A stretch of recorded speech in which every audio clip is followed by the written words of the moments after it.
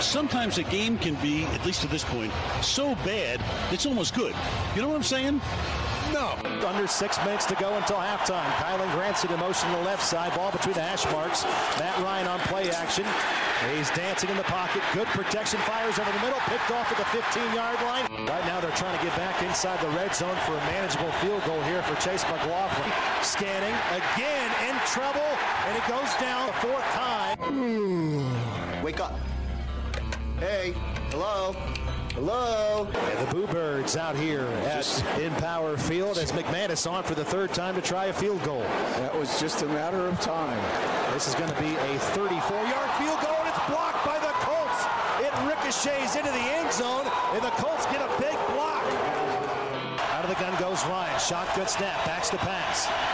He's going to chuck it over the middle and might be intercepted. Time to wake up. Okay, hello. Can you hear me? Wake up! Wake up! I don't like this! Wilson fakes it to Gordon. In the pocket. Throws upfield. Picked off by the Colts. Into the end zone. It's Stephon Gilmore. This one for Mr. Gilmore. Chase McLaughlin 4 for 4 tonight.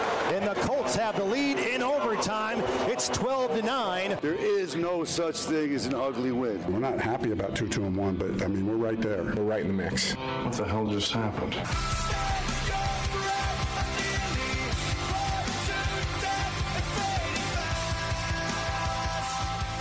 Kevin, here's what I learned in the short nap that I got between when the game ended and getting in here this morning, and then driving in this morning in this fog, right? Like I'm driving in, like, did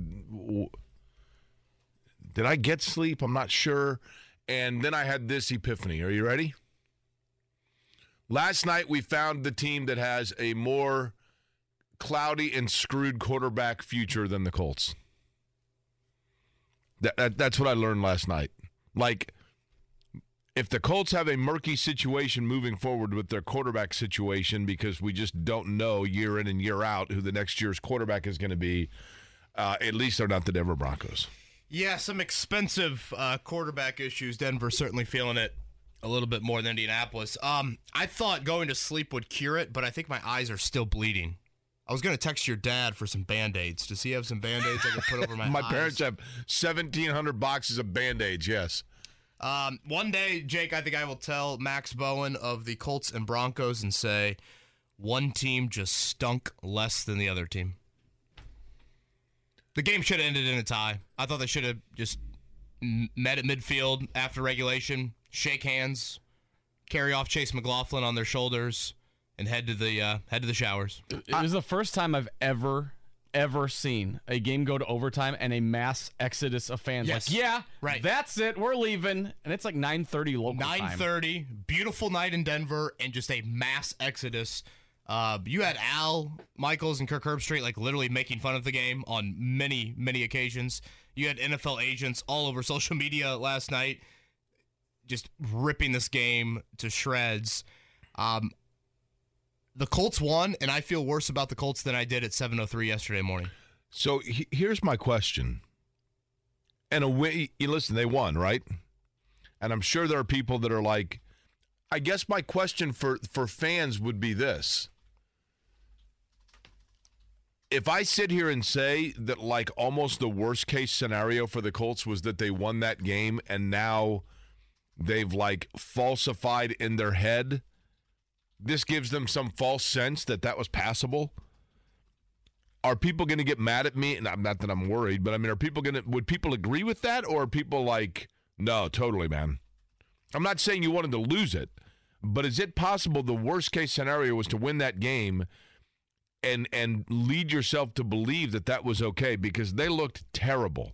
Their offensive line looked terrible. Broken. Their quarterback looked terrible. Alec Pierce looked good. They might have found something here in Alec Pierce, right? And they had some good running play for sure. I mean, I'll give them credit there. Chase McLaughlin, I thought your defensive stars delivered for you, Jake. But to your point, we heard from Jim Irsay, we heard from Frank Reich. That to me might have been the scariest part of the entire night, was hearing the leaders. Jim Irsay, he's going to find the camera after that game last night. no public accountability after the loss to Tennessee at home when you're down 3 scores and you talk all week on Twitter. But last night after that win, he'll find the camera. Frank Reich postgame gets asked about the offense. Now, I don't want to be critical about the offense. That is what is worrisome when your leaders are running from the obvious public accountability that needs to be there. Honestly, Jake, I thought some of the guys in the locker room described it in a extremely accurate manner. Quentin Nelson called it disgusting. Michael Pittman was like, we won, but I have a feeling I'm going to hate watching the film tomorrow. I thought a lot of the guys in the locker room had the right sort of perspective on it of like that 65-minute performance or whatever. Don't let that all of a sudden, don't let that result of a win think that this football team is a legit January type of team. Good morning to you, by the way, on a Friday, and it is a Colts victory Friday. It feels odd to say that almost. Jake Query here. That was Kevin Bowen, Mark Dykton, who worked very hard in the wee turnaround time between the end of the Colts game and when we have gotten in this morning, putting together the audio that you will hear, which is much appreciated. It is Kevin and Query here on 93.5, 107.5 The Fan. Kevin, I wanted to be delicate in my words, so I used the word flirting, even though I knew they were already there. And people certainly were very quick to react to say, they're not flirting with me, they've already married. But the reality is this. The Colts, in my opinion, have entered into an arena that every professional sports franchise is most terrified of. Most professional sports franchises there's only one thing they fear more than being winless. There's only one thing they fear more than being controversial. And that's where the Colts are. This team's boring. They're boring. Are there people that are enticed now, if it wasn't a divisional game, to turn around in 10 days and go watch them play Jacksonville? Their offense is boring. Their defense is made plays when they needed to, but is competent. I mean, I'll say that, but they're relying on a kicker that people got to know for the first time, intermittently, but it's not like he's been around a long time. They're boring.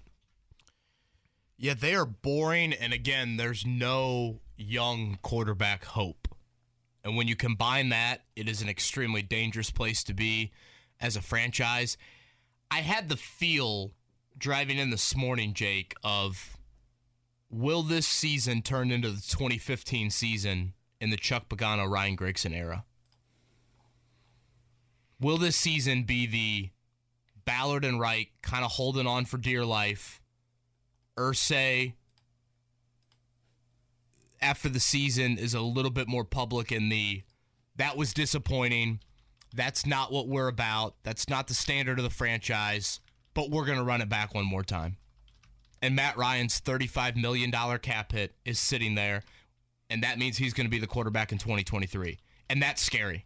That I think is the most alarming aspect to how it feels right now on October 7th to me. That is now 7 straight games of 20 points or fewer. And again, if you're Jim Irsay, you have got to realize in 2022 NFL, and you tweeted it out back in January, the game is supposed to be favoring the offensive side of the ball, and the Colts cannot sniff competent play over there. Their highest paid offensive line in the league just made 3 rather drastic position changes in a week where they didn't practice. I can't wait to talk to Jeff Saturday about that.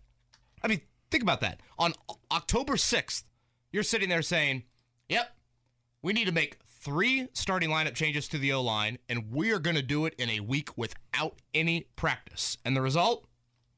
6 sacks, 2 for 16 on third down, no touchdowns, et cetera, et cetera. And Matt Ryan right now, as I said on Monday, I just see horrific decision making. I see Carson Wentz's interceptions last year being Houdini-like, and I see the Matt Ryan turnovers simply being a guy that is walking up the 18th hole. And in no way, shape, or form, in my opinion, should he be the quarterback next fall. Did you see that their points per game also went down after last night's performance? They were already the lowest total points in a game. No, I can tell you. It dipped to 13.8. Now, see, I could have told you that, but just the algebra. In my head, I could have done that. I'm sorry, I took that lightning away. Steal my thunder. That's fine. Those Ryan interceptions, guys? Horrific. It's not like arm strength trying to fit a ball into a 28-yard window on an out pattern.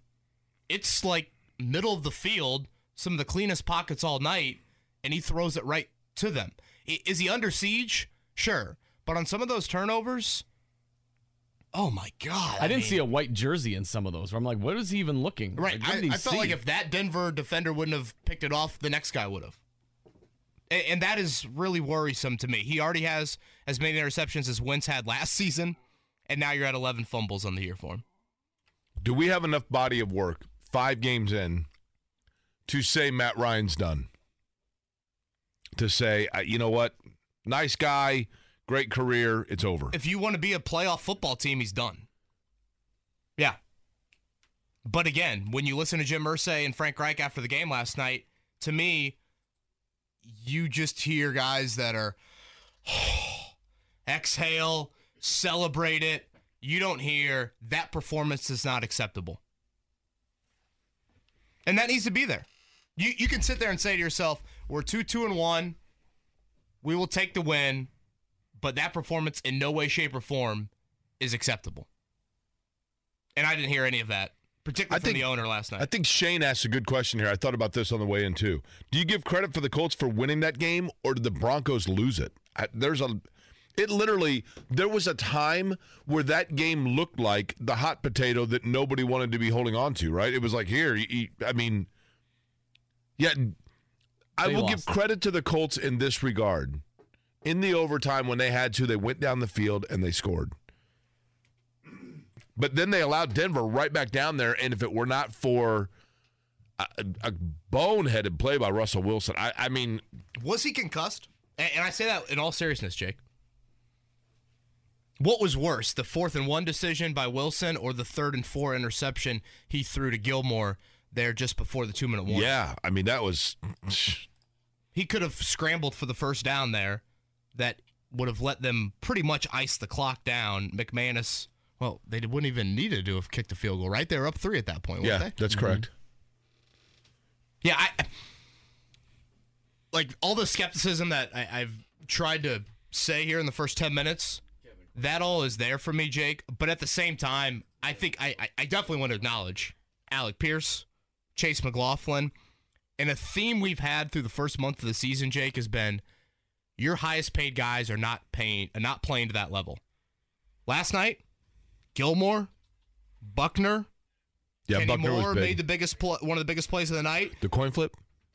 Well, that's a good one. He did bat that ball away. That probably would have been a touchdown down the seam. Grover Stewart had the blocked field goal. Huge moment there in the third quarter. I thought your defensive stars finally sniffed the contract value that they are earning. Yeah, that's fair. And so I do want to acknowledge that. And I thought, honestly, on the last play of the game, the Colts felt like had gotten a tough... I believe Bernard Ryman just got whistled for another penalty, by the way. Was I'll be back? Was that like... I'll be on my back is what he meant to say. That's what it was. Okay. Thank you for clarifying that. I was curious what he meant by that.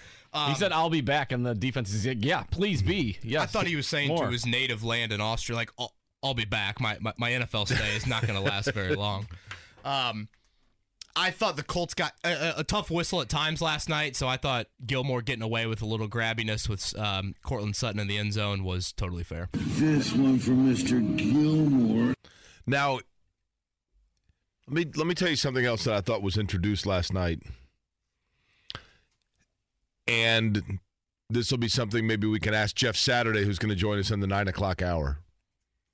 When is Jonathan Taylor's contract? When is he up for a new contract, Kevin?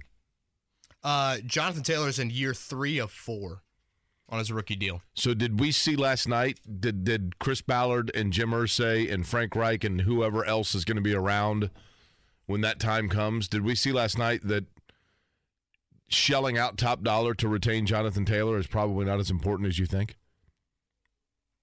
I know he's a great player. I don't dispute that in any way, shape, or form. but is there any quarterback or is there any position in the NFL in 2022 that is more interchangeable than running back? Yeah. Yeah, I mean, we said it yesterday during this opening segment. There's not a more replaceable position in football than running back. Correct. Deion Jackson, Phillip Lindsay, 24 carries for 82 yards. So right around 4 a pop for them. And you had been at that number with Taylor. And they got good play out of them when they needed it, right? I mean, they were able to use them out of the backfield. And I mean, I thought those guys both played well. Yeah, I would agree. 6 of 31 on third down, 6 fumbles, 12 punts, 0 for 6 in the red zone. ESPN threw out this stat afterwards. The Colts are the first team to win a football game since 1973 without scoring a touchdown, throwing multiple interceptions, and being sacked at least 6 times. Well, where were you in 1973, Jake? I was probably Max Bowen, right? Depending on when it was in 1973. I would have been just over a year old. I would have been basically doing what the Colts were doing for the better part of last night, filling diapers and puking on myself. That might have been more exciting, actually. Yeah, I think I would have been all for that. All right, what surprise is going to be in this diaper?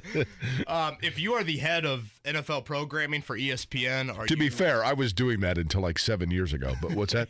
If you are the head of the NFL programming for ESPN, are you looking into how we get the Colts off of Monday Night Football? Boy, that did do him any favors. We want more primetime games. Like, yeah, sit down.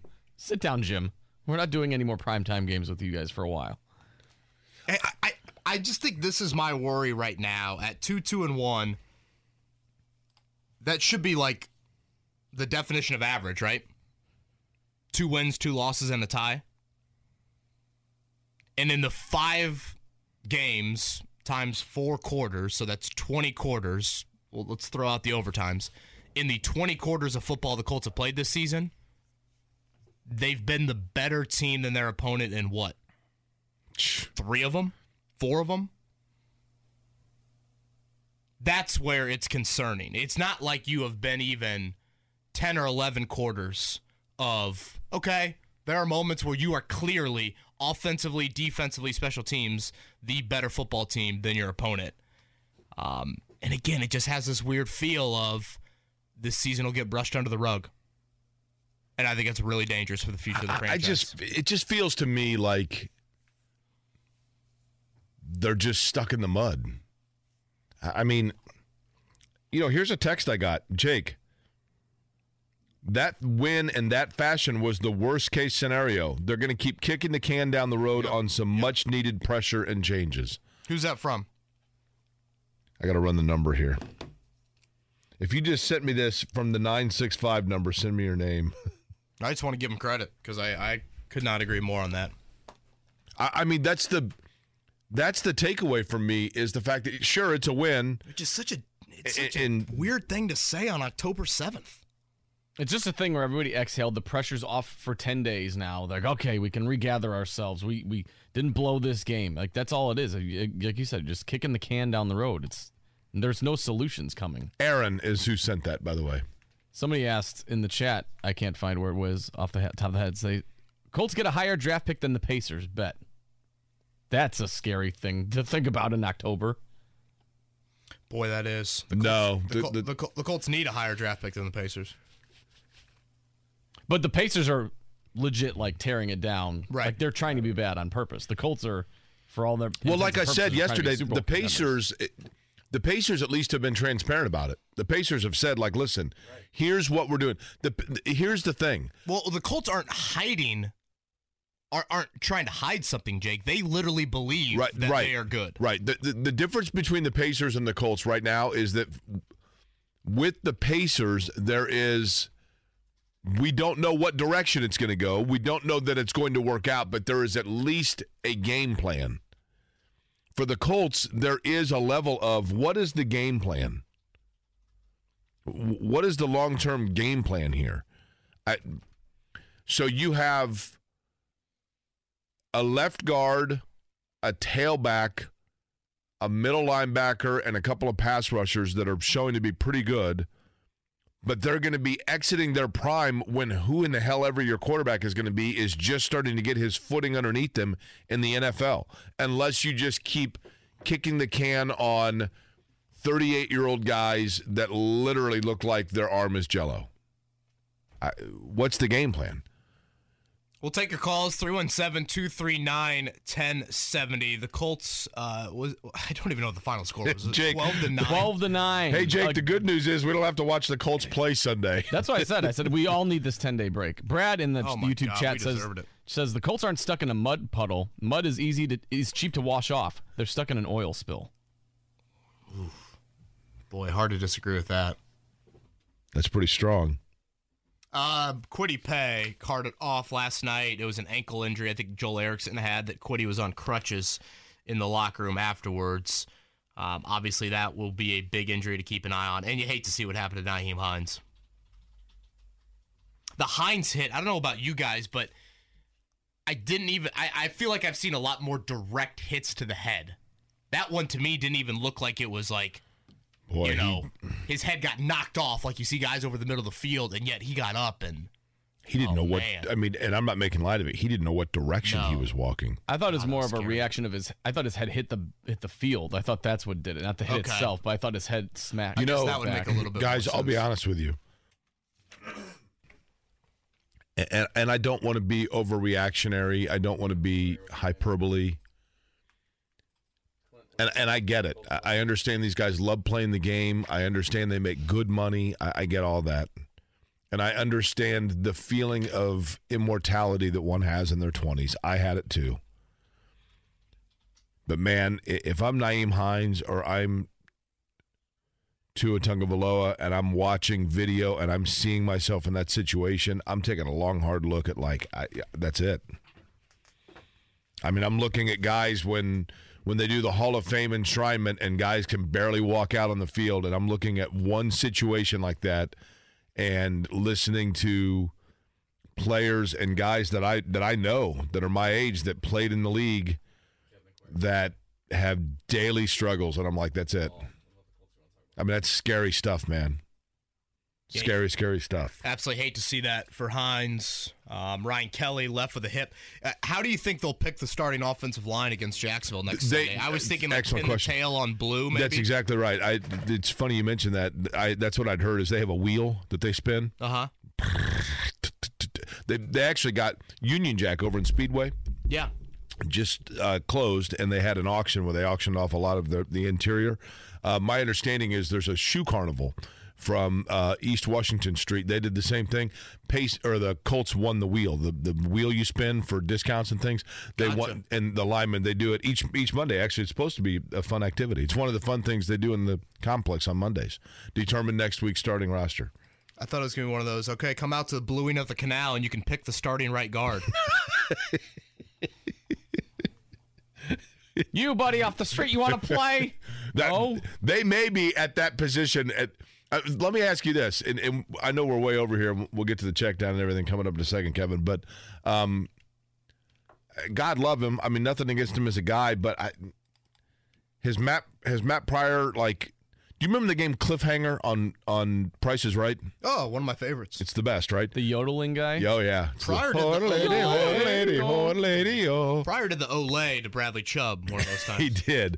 But, the cliffhanger, when it gets to the end of the cliff, remember, I mean, it just falls off. Like, it just disappears. In terms of getting pushed on the offensive line depth chart, is Matt Pryor now just about to fall off of that cliff? Like, he's right there. And, I mean, they've moved him around now. But the problem is, are they going to have to put Pryor back at left tackle? Like, what's going on? I think the guy that'll catch him will be this man. I'm Bernard Ryman, and I'll be back. Do you think that means back on the bench? Wow. I mean, he had a few. Didn't they show one play where Bernard Ryman, slipped and fell forward and then tried to tackle a guy? And at one point, I think Danny Pinter had a sack. Did he not? I say this in all seriousness, and we can get in the offensive line. We obviously will with Jeff Saturday. The Colts have a real decision to make, and if their contract values weren't at the level that they're at, there would be no decision. But honestly, If you're going to go play a football game next Sunday, I'd rather have Danny Pinter at center than Ryan Kelly. I would agree with that. Which is so sad to say, considering where you're at with the offensive line. 317-239-1070. Do you think the sun will rise today, or is it just one of those days where, we the cloud of that game has moved, and it was a beautiful night outside last night here and in Denver. Right? For those that believe in a higher being, I think, that higher being might just say, no sun in Denver, no sun in Indianapolis today. You guys don't deserve it tonight. No sun. Jeff Bezos has requested it. Therefore, it shall be. Kevin Bowen, Jake Query, Mark Dykton, 93.5. The Morning Checkdown. Omaha! Brought to you by Ball State Football. Get your tickets at ballstatesports.com. Omaha! On 93.5 and 107.5 The Fan. No team has ever won uglier than the Colts did last night, 12-9. It's the first time they have won a regular season game without a touchdown since 2003. Stephon Gilmore put the game on ice last night on a 4th and 1 in overtime. Afterwards, here was Frank Reich on the 32-year-old corner. Yeah, that's exactly right. That's the definition of a big-time player, making the plays in the moment, and he made the 2 huge plays. I mean, massive plays. He's a pro, man. The guy's a great player. Just lifted the defense. They were already playing great, and then those big plays obviously helped win that game. This one from Mr. Gilmore. Hey, he was big. I mean, the pick that he had, I don't know who Russell Wilson was throwing that to late. But that play he made, again, on the 4th down from Russell Wilson, I just didn't understand the decision. Not to take away from Gilmore's play, Kevin, but I just didn't understand why you don't just tuck and run. They needed literally a half a yard. Yeah, I was a bit confused by 3 straight runs. They didn't have to score a touchdown there, right? Well, they were playing for the win. I get it. Could have kicked a field goal, and we would have had to watch 2 more minutes of that. So thank you to Nathaniel Hackett for not doing that. Well, I guess were they out of timeouts? I think you get 2 in overtime, and they had taken 1 right before. Yeah, so snap. I mean, maybe only get 1 in overtime. But I will echo what I said in the first segment of your defensive stars. I mean, how good was DeForest Buckner last night? Yeah, he was big. On Sunday, he played 19 snaps, didn't have a tackle.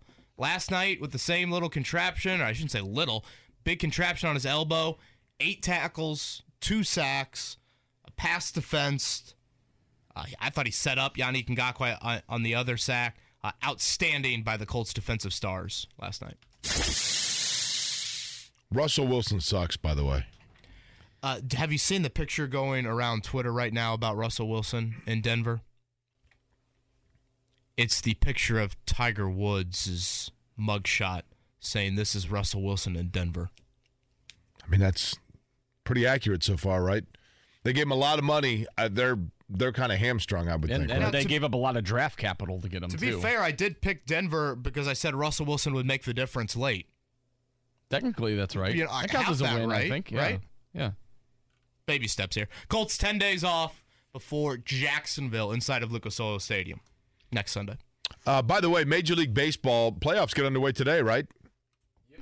Schedule is Tampa at Cleveland. That game first pitch 12:07. Then in the AL, that's the AL wild card, obviously. In the National League, Philadelphia at St. Louis against the future World Series champion Cardinals. 2:07 first pitch. Late afternoon, Seattle at Toronto, 4 o'clock, and then San Diego at the Mets at 8 o'clock tonight, rounding out the Major League Baseball playoffs opening day. Will any of those games have more runs than points in the Colts game last night? It's not a high bar to cross, I don't think. I mean, can you imagine, like, the Cardinals beat the Phillies 12-10. College football this weekend. A couple noon kickoffs for the state schools. That'll be Indiana hosting Michigan. Last I saw, that line was creeping above 3 touchdowns. I think it was like 22 for that game in Bloomington. Purdue is at Maryland. That one right around a field goal spread. Notre Dame's got BYU in Vegas. Catholics and Mormons in Vegas tomorrow night. Catholics and Mormons in Vegas is how you looked at that. Okay, we'll continue enough. the Colts conversation. We come back, 317-239-1070. The phone lines, as you would expect, They are filled up. We'll continue to break down what that was last night and how grateful we are that it ended when it did. Kevin Aquari, 93.5, 107.5, The Fan. So the Colts get a win last night in Denver on what was a gorgeous night, I guess, in the Denver climate. It was certainly a perfect evening here, and then a garbage football game. And my concern would be, if there is a concern that you could have after a win, and my apologies for those of you Colts fans that got up this morning and said, like, you know, oh, man, awesome, like, win Friday. And I get it. A win's a win. But, Kevin Bowen, the reality is this. I have my concerns about the win, odd as that may seem, but I'll give you the floor. Your overall assessment and thought process after last night's 12-9 overtime win in the Mile High City. Yeah, individually, again, the defensive stars delivered. Chase McLaughlin, Alec Pierce, massive. Someone just texted me, wanted to make sure we shout out Rodney Thomas II out of Yale, the rookie. Big time as well. But my overall thought exiting last night, once my eyes stopped bleeding, once I uttered the phrase to myself, quoting Jack Buck, I don't believe what I just saw, was this is a franchise that I'm really, really nervous about moving forward. I think this season could get swept under the rug, and they could run it back with all key parties involved, and that would just delay the inevitable.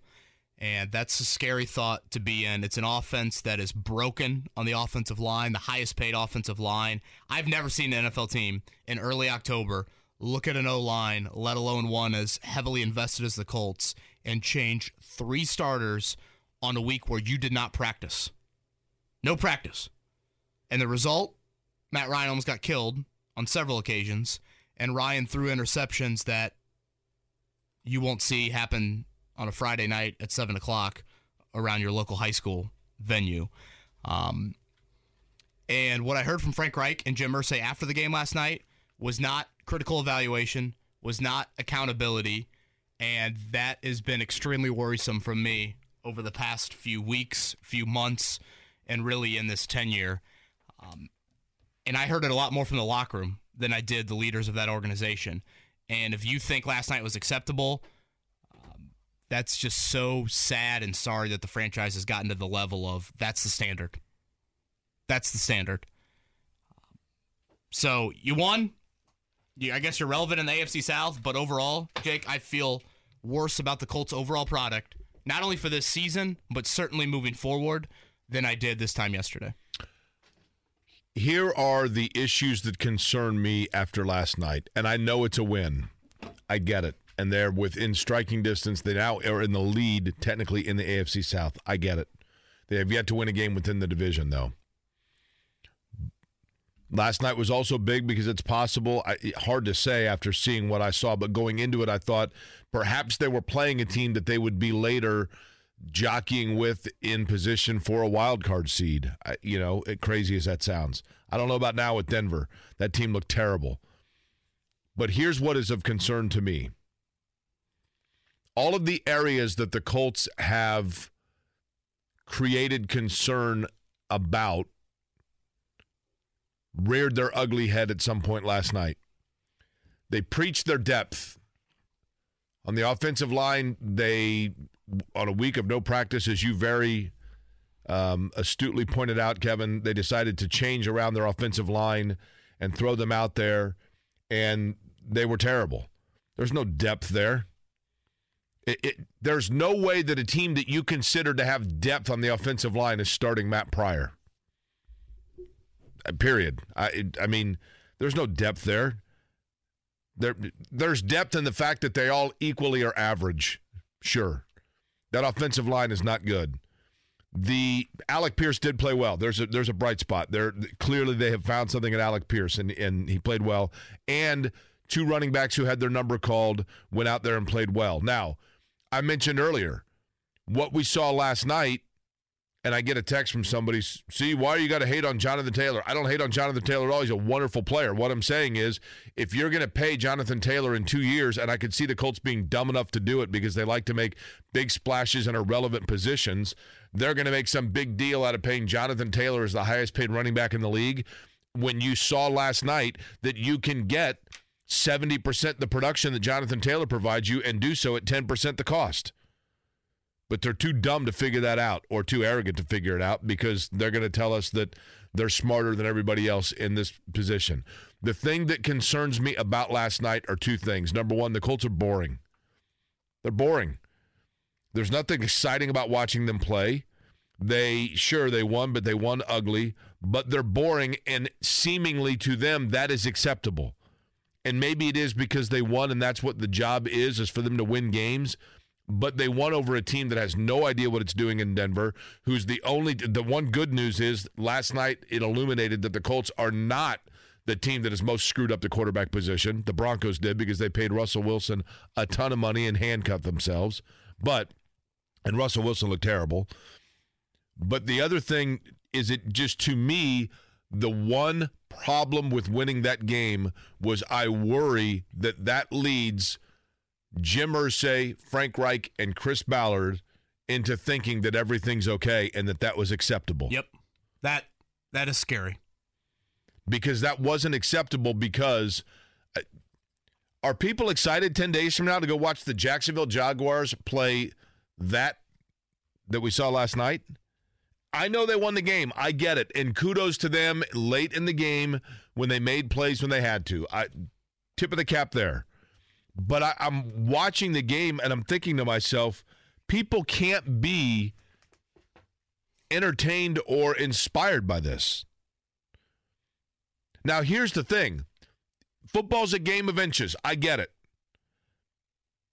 You're that close. You're that close on the pendulum swing between your season collapsing and saying, like, there's a great win, let's go, guys, as Jim Irsay was saying. Here's the Denver side of things. Listen to this real quick and tell me, literally, if these two guys in Denver, if this isn't exactly what we would be saying right now, had last night the Colts not blocked a field goal and Russell Wilson not had a boneheaded move, and Denver ends up winning that game. Here is the television. Lyle Bienvenu, I think, is the guy talking here, if I'm not mistaken. But this is the television post-game show from Denver last night talking about the Broncos. We'll try to create some answers for you over the next hour or so. But first off, Troy, I feel the need to just apologize to the viewers. I know we didn't play. We didn't really even run this broadcast. But the fact that you had to watch that on our air, I feel bad. I was here and I didn't even want to watch it. Where do we begin? Well, listen, it burns the retinas. It was that awful. Both teams stunk offensively. What was most shocking is they were in position, as ugly as it was, to win the game. Very like that Texans game we saw a few weeks ago. And then Russell Wilson made two of the most face-palm throws he's made in recent years. The one to KJ Hamler, throws it up for grabs. They were in field goal range there. And then, Nick, they're driving near the 2-minute warning. 3rd and 4, inexplicably, he tries to get a pass to Tyree Cleveland. It's an errant pass. It gets picked. That's what allows them to go to over. It just makes no sense. It's just illogical. Then you get to the 4th and 1, season on the line, Nick, and what do? They go out of the shotgun, which has not worked once in the red zone all year, and yet they do it again. Pretty much what we'd be saying, right? The Colts stunk less than the Broncos stunk. That's how you summarize last night. We got some calls to get to, 317-239-1070. I did want to mention this about the offensive line, Jake. That combination we saw last night, Bernard Ryman at left tackle, Quentin Nelson at left guard, Ryan Kelly at center until he exited and Danny Pinter took over. It was a hip injury for Kelly. You had Braden Smith playing right guard, which is where he played primarily in college, but has not played in the NFL. And then at right tackle, you had Matt Pryor. That is a group that we saw together for probably 4 of like 60-some periods at Grand Park in training camp. So it's not even like that unit was something they explored every third day for the entire practice. It was really just kind of thrown at the wall without any practice. Last night, if you look at the money invested, Quentin Nelson, the highest paid guard in the NFL. Ryan Kelly, the fourth highest paid center in the NFL, and Braden Smith sliding over to right guard would have been the second highest paid guard in the NFL. So think about that. First, second, and I think fourth, although Kelly might be up to third in highest paid center. And that group leads to a 6-sack night for Matt Ryan. Kevin, I want to 6 penalties, I think, for the entire offensive line. Dennis Kelly has got to start a week from Saturday or a week from Sunday. I want to be sensitive to this. I'm not in any way, shape, or form making light of it. I'm simply trying to offer and theorize and find an explanation. Ryan Kelly has been a nice player for the Colts. Probably a little overpaid now, but that's what happens. Guys have good starts and then they get a little bit overpaid. That's fine. We know from last year's Hard Knocks that Ryan Kelly, very gracefully with his wife, were very candid about a very difficult family situation that happened with them. Kevin, I don't know whether that's related or not, and I'm not making light of it at all. I'm simply offering it as explanation, but he has regressed. I don't know if he's hurt. I don't know what the situation may be. I don't know if that's a factor, and I'm not making light of it in any way, shape, or form other than to say that since he had personal tragedy and missed time a year ago, understandably and respectfully so, he has regressed, though, since then, and when the anchor of your line regresses, it brings everybody else down with them, right? Not to mention, 2 spots over in the most important position arguably on a football field other than the quarterback, you have a general manager that just refused to address it. Literally just keep shopping at TJ Maxx. It's like if somebody says to you, like, hey, we're having a party and we really need you to bring, like, the finest chocolate possible. So you're like, oh, okay. And you keep forgetting all week long to get chocolate. And then finally you go to TJ Maxx to get yourself a discount tie. And while you're waiting in line, they've got the 2-day past the expiration date Toblerone bar for 79 cents. You're like, oh, yeah, I forgot I got to get the chocolate too. That's how they've addressed the left tackle situation for like 3 straight. Everyone in town knew Anthony Costanzo was going to retire, except for the Colts. I picture the Spider-Man meme of Matt Ryan begging for the Atlanta offensive line and the Colts begging for Carson Wentz's decision-making. Uh-huh. Matt Ryan has now been sacked 20 times in 5 games. With Frank Reich, Andrew Luck was sacked 18 times. Phillip Rivers was sacked 19 times. I mean, Matt Ryan. That would be for the entire season, by the way. 18 and 19. Matt Ryan, 20 sacks in 5 games. Matt Ryan's like sack total is like half. It's already half of like what his career high in sacks is.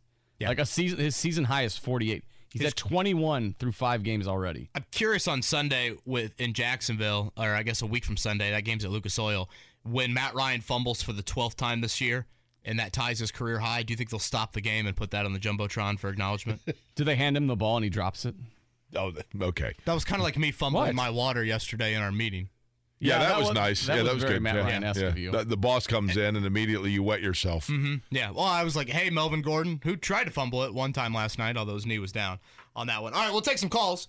8 o'clock hour coming up here on Kevin and Query, 317-239-1070. Jeff Saturday will join us in the 9 o'clock hour. Still a ton to unpack from last night. 12-9. If you fell asleep during the game, consider that the biggest win of 2022 for your life. 8 o'clock hour, next. Sometimes a game can be, at least to this point, so bad it's almost good. You know what I'm saying? No. Under 6 minutes to go until halftime. Kylan Granson in motion to the left side. Ball between the hash marks. Matt Ryan on play action.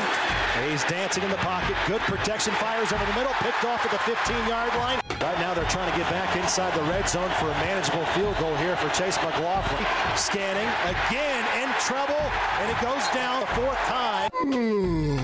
Wake up. Hey. Hello. Hello. And the Boo Birds out here at Empower Field as McManus on for the 3rd time to try a field goal. That was just a matter of time. This is going to be a 34-yard field goal, and it's blocked by the Colts. It ricochets into the end zone, and the Colts get a big block. Out of the gun goes Ryan. Shotgun snap. Backs to pass. He's going to chuck it over the middle, and Mike be intercepted. Time to wake up, okay? Hello, can you hear me? Wake up! Wake up! I don't like this! Wilson fakes it to Gordon. In the pocket. Throws upfield. Picked off by the Colts. Into the end zone. It's Stephon Gilmore. This one from Mr. Gilmore. Chase McLaughlin 4 for 4 tonight. And the Colts have the lead in overtime. It's 12-9. There is no such thing as an ugly win. We're not happy about 2-2-1, but I mean, we're right there. We're right in the mix. What the hell just happened? But that was getting ugly.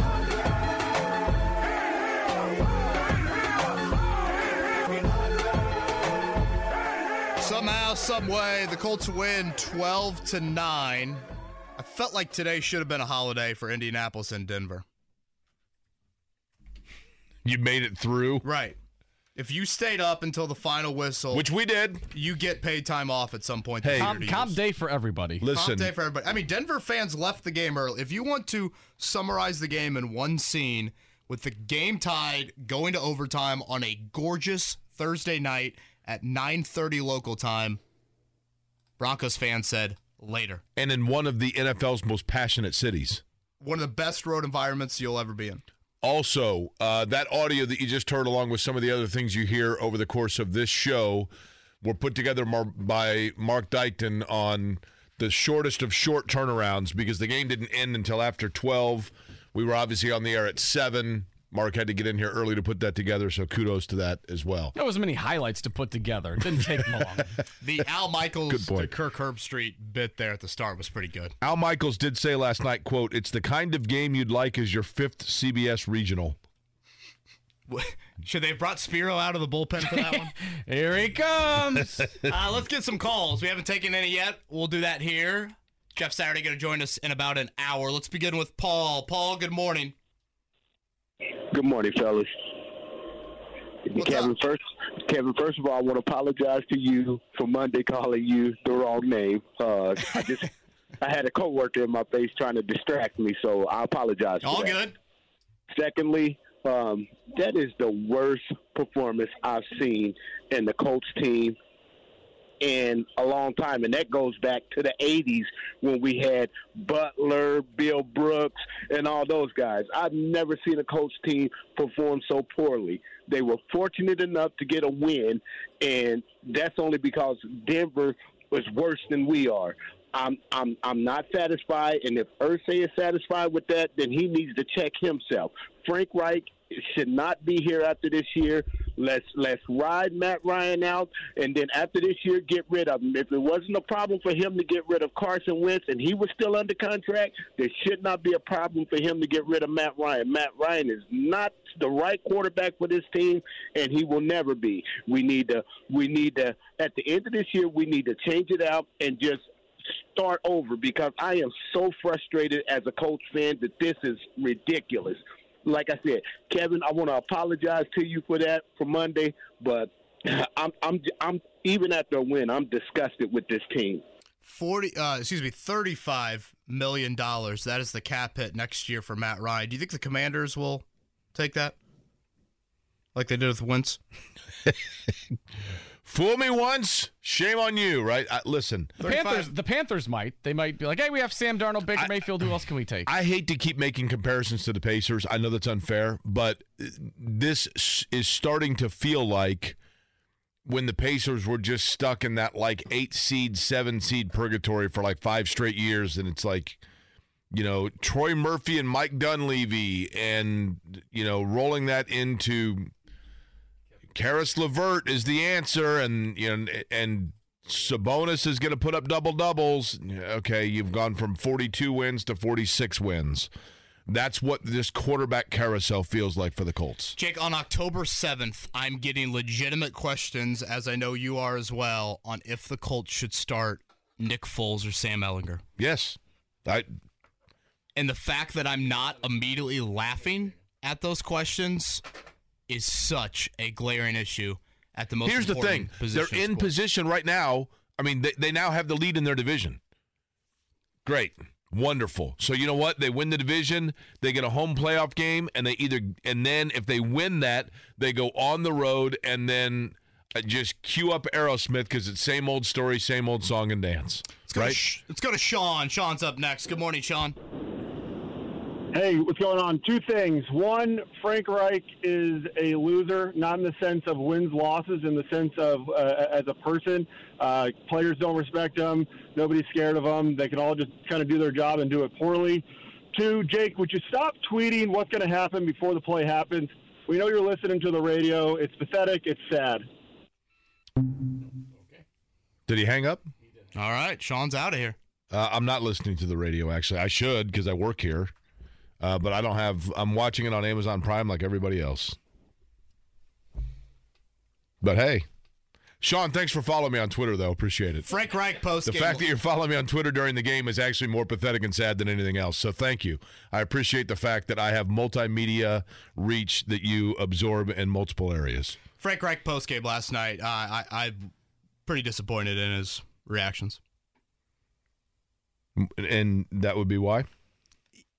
The comments from him and Jim Irsay believing that, like, Frank wouldn't even answer a question about the offense, a question about you now have gone 7 straight games with 20 points or less. That is the worst stretch for this franchise since 1993.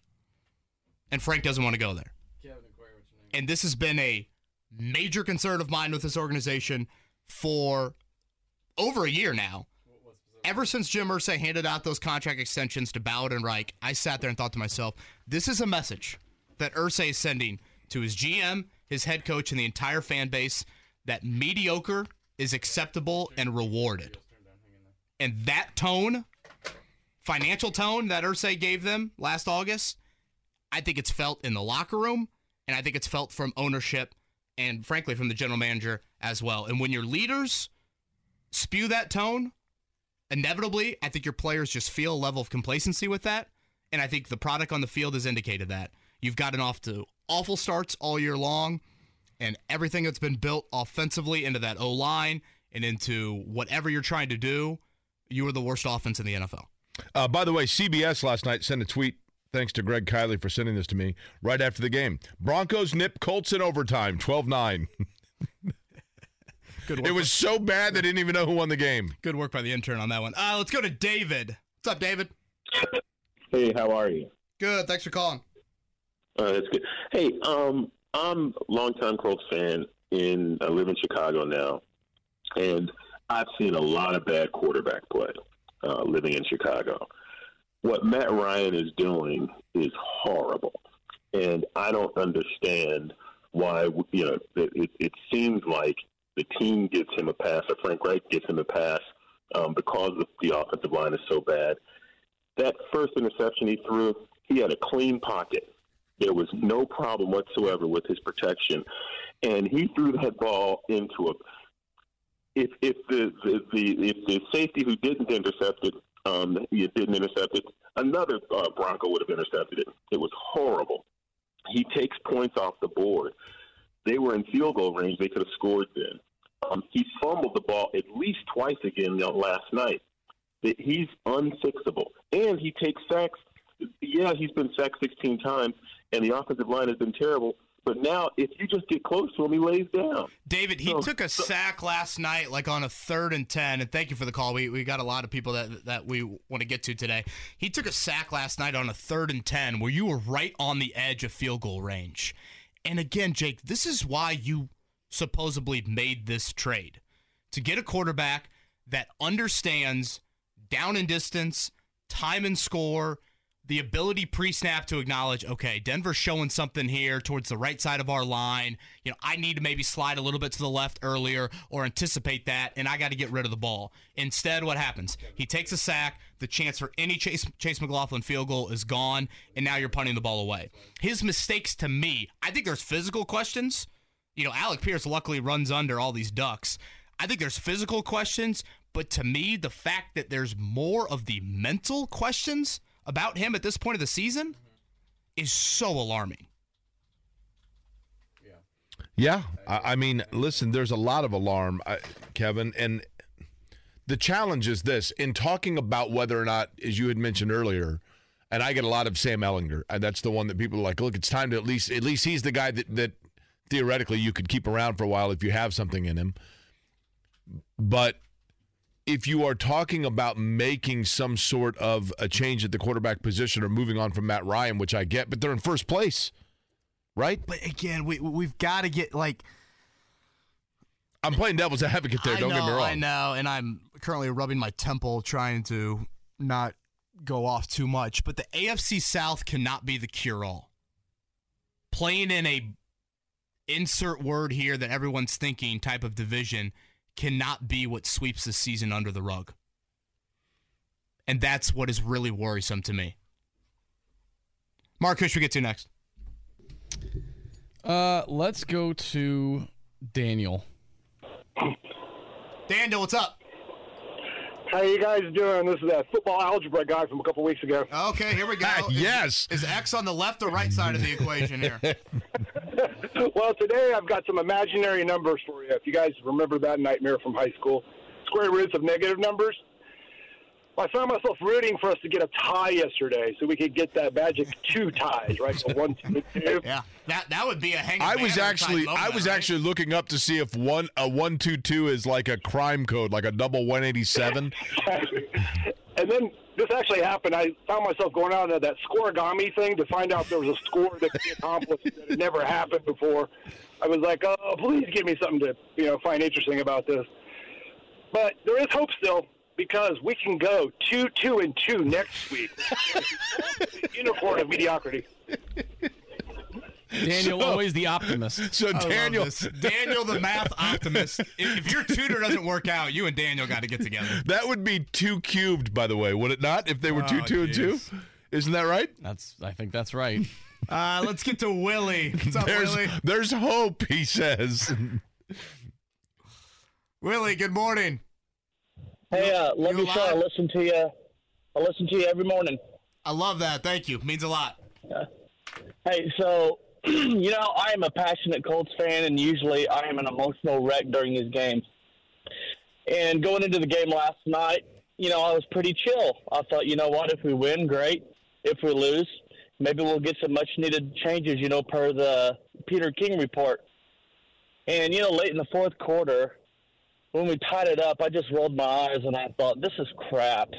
I actually was kind of hoping that we would lose so we might get a speck of hope or some kind of change that shows that they're willing to move in some kind of different direction, because what we got now ain't working. Willie, let me ask you something. How old a fella are you? 42. So you're 42. You've been a Colts fan for how long? Since 2003. Okay. So in that capacity, you said you're a pretty emotional guy during games. Maybe you like pace every once in a while or can't watch a certain play, that kind of thing? My face gets beat red and hot, blood pressure. I don't know why. This game just does it for me. Okay. So is this, Willie, the first time, and I mean, I'm not even kidding, I'm being serious. Is this the first time that late in a game you had the epiphany of realizing that win or lose, you necessarily didn't care? The suck for luck season, I think there were some moments like that, but during that time you knew that there was better roads ahead. Now, I don't know what the heck is going on. I don't know what we're going to do. If we could keep winning these meaningless games, we're never going to be in a spot where we can get the guy. And if you don't have the guy in this current NFL, you ain't got nothing. Willie, thank you for the call. Jake, I think of all the calls we'll get today or all the tweets we'll get, that sentiment from Willie right there sums up the vast majority of the fans. Totally, and that's the one that I said off the top, Kevin, should most concern Jim Irsay. The last thing, in the NFL, you got 3 choices. You can be really good, and we've seen that in this town. Starting out 10-0, 12-0, 14-0, we've seen that, and we know what that feels like. You can be really bad. We've seen that in this town. Suck for luck.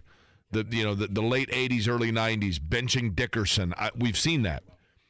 Or you can be the one that Jim Irsay should most fear, and that is totally boring to the point of your fan base seeing no light at the end of the tunnel and checking out and finding something else to do. And I would argue right now that's the biggest piece of the pie of the fan base. Yes. Willie's thoughts is the biggest piece of the pie, and that is, and it's accurate, because right now in my opinion, this is a bad football team, and it's a football team without direction at the most important position in sports and a $35 million cap hit. Matt Ryan, that would be, I think, the 7th highest in the NFL among quarterbacks next season.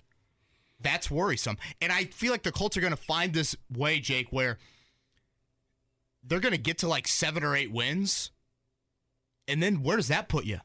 That puts you in the middle of round 1. Well, that's it. So Bryce Young goes 1, C.J. Stroud goes 2, and Houston's happy and Detroit's happy because they have their 2 quarterbacks of the future. They've become the 2017 Miami Dolphins. And then here are the Colts just saying, well, let's run it back with Matt Ryan. Let's get another pass rusher.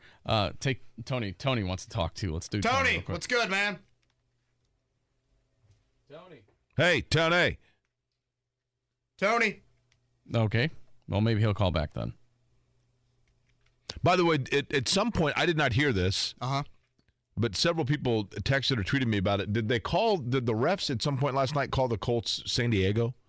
It was either Colts or Denver, yeah. At some point they said San Diego. That's where they were wishing they were at the time. I thought the Colts, how do you make that mistake? I thought the Colts got a very weak whistle early in that game. And Bernard Ryman's agent would probably love for me to say that several times today, but I did think they got a bit of a quick whistle. Tony's back. Now, you got away with it with Gilmore, I guess, on the final play. But, and I know we said this earlier, Russell Wilson, did he have a head injury late? Take Tony, he's back. Tony, you're back. Hey, sorry about that. I don't know what happened. How are you guys today? Oh, all good, man. Happy Friday. Hey, I just wanted to say I've been a Colts fan since they were in Baltimore. Yes, I'm that old. And we've had some pretty embarrassing teams. But I have never been more ashamed in my life than I have this season to call myself a Colts fan. For what reason? I mean, I know they're disappointing, but for what reason versus other years? Do you have that much airtime? Well, I mean, I think our coach is terrible anymore. He's washed up. Our quarterback's not doing anything. And, I mean, I hear all these radio people saying we need to draft a quarterback.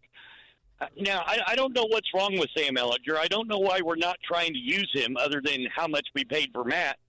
But, I mean, look at Tom Brady. He was a 6th-round draft pick. Why don't we give Sam a chance? Tony, let's be honest and rattle off all the other 6th-round draft picks that have been quarterback. I mean, he was drafted in the 200-something for a reason. If to me, nice backup. That's the ceiling for Sam Ehlinger. I don't know. I get what Tony's saying, though. I get what Tony's saying in this regard, Kevin, and that is, and the problem, Tony, is this. The problem is the Colts have kind of almost at no credit to themselves put themselves in the lead in their division. So you can't necessarily throw in the towel because they're right there in the lead. I mean, as of right now, they are a playoff team. But I do get what Tony's saying, Kevin, which is this, and that is, you know for certain Matt Ryan is not your quarterback in 2 years. Sure. Well, so why not? What risk do you run? What are you throwing away by, yes, it's like if you're playing roulette in Las Vegas on the roulette wheel. And, yeah, you know fairly certainly that you're not going to, if somebody gives you one extra spin, hit the jackpot on it. But if you are given the free spin, wouldn't you go ahead and spin it one time, even though you know your odds are 39-1, you're not going to hit anything? Yeah, I guess what I'm saying to Tony's question is Sam Ehlinger's not the answer. But we don't know that definitively. But I can say that with a good amount of confidence. I understand that, but what I'm saying to you is this. What I'm saying is I understand that there is the 99% chance that you are correct. But if that 1% chance hits, you never know it unless you spin it one time. So then the argument would be, why would you even start Matt Ryan? Well, that's what I mean. Because this is the situation that they're in, that to me is a bit of a predicament, odd as that sounds after a win, and that is you are still in contention. The problem is the Colts are stuck potentially in that, like, drafting 19th every year, which is a really hard vacuum to get out of. And they're not helping themselves get out of it by things like last night, which are really ugly wins. I know it's a win. I'm not trying to be a pessimist, but the reality is all that did was increase the amount of air pressure in the vacuum. Yeah, again, my answer to Tony is simply just Ellinger is not going to be the guy. Of the three on the roster, if you're going to be bad with the young guy, be bad with the rookie. I'm a huge believer in that. And I remember getting a lot of pushback in years past and saying, if Jacoby would have gotten hurt, don't go to Brian Hoyer, play the young guy. If I'm trying to think who the other veteran backups were of if the Band-Aid guy is not going to get you to the top, why do you play him? Play the youth. Live with the growing pains. I am a massive believer in that, but that's not happening anytime soon. All right, Jeff Saturday's going to join us in the 9 o'clock hour. Let's hit a morning checkdown. The Morning Checkdown. Brought to you by Ball State Football. Get your tickets at ballstatesports.com. On 93.5 and 107.5 The Fan. Individually last night, Chase McLaughlin, they should have carried him off the field, frankly, for his effort. 48, 51, 52. And I thought all three kicks were down the middle, and some of those kicks were kind of high snaps by Luke Rhodes. Matt Hawk did a great job getting the ball down. Offensively, not a lot to talk about, but Alec Pierce was one of them. 8 of 9. That definitely deserves to be talked about. He caught 8 of 9 targets. There were some balls not even thrown in the vicinity of Pierce that he located and brought in. Huge from the rookie last night. Here was Matt Ryan talking about him after. It confirms what I thought. I thought he was going to be a tough, resilient player. I thought he was going to be a gutty player. I knew he had great hands watching him. And you just hope he's a gamer. And he is. There's no doubt about it. He's so level, when he's out there. He never, too high, too low, just keeps competing. I'm proud of him. Again, Alec Pierce, clearly he's going to be a very good player for them. I mean, that is one bright spot for them from last night, aside from the fact they weren't. Alex Pierce. It's Alec, by the way, Jim. Those desserts must have worked for Gilmore and Pierce. That is true. Matt Ryan had a little slip in pregame, too. He had an interview with Tony Gonzalez and called Jelani Woods Jelani Pierce. So that happened. That was a thing. Be an interesting molding of it's the two. The age thing, Mark. We ask that you be sensitive, right? College football this weekend. Indiana's got Michigan in Bloomington. That is a noon kickoff down there. Last I saw, it was 22.5 on the spread front there. Purdue is traveling, is it to Maryland? Yes, to Maryland. Maryland favored by 3 in that one. Ball State at Central Michigan, that's a 3:30 start, and then Notre Dame and BYU, that's out in Vegas, correct? Yes, that is in Vegas, part of that Shamrock series. Butler hosting Dayton in college football this weekend. Major League Baseball playoffs getting underway later today. That, by the way, lineup, which I don't have in front of me. Oh, no, I do have it in front of me. See? Games for today. Tampa and Cleveland getting things underway just after noon today in the American League. Then in the National League, 2 hours after that, it's Philadelphia and the eventual World Series champion St. Louis Cardinals, followed by Seattle and Toronto and San Diego and New York, the nightcap tonight. So is that who you're rolling with through the playoffs, is the Cardinals? I do not like the Cardinals at all, but this is absolutely 150% one of the years where the Cardinal fans are best fans of baseball. See, here we go. Let's go, It Mariners. absolutely is setting itself up. Let's go, Mariners. Is that who we're picking? I'll ride with the Blue Jays.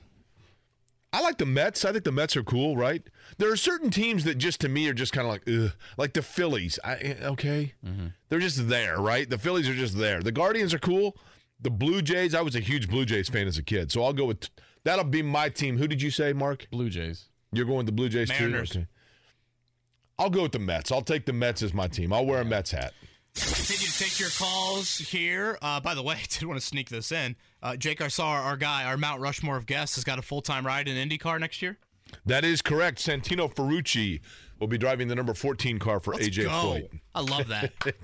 You are a Ferrucci fan, man. Massive Santino Ferrucci. We'll get him on again sometime. We certainly need to do that. We'll continue to take your calls. Jeff Saturday joins us in the 9 o'clock hour, recapping a Victory Friday here on Kevin and Corey. I think the most entertaining part of last night, quite frankly, may have been the the Jeffrey Dahmer memes, and I hate to make light of, obviously. Hate to make light, but I'm immediately laughing at this. Right. But there were some good ones. I mean, for certain, just mocking. I think everybody knew that was not a good performance.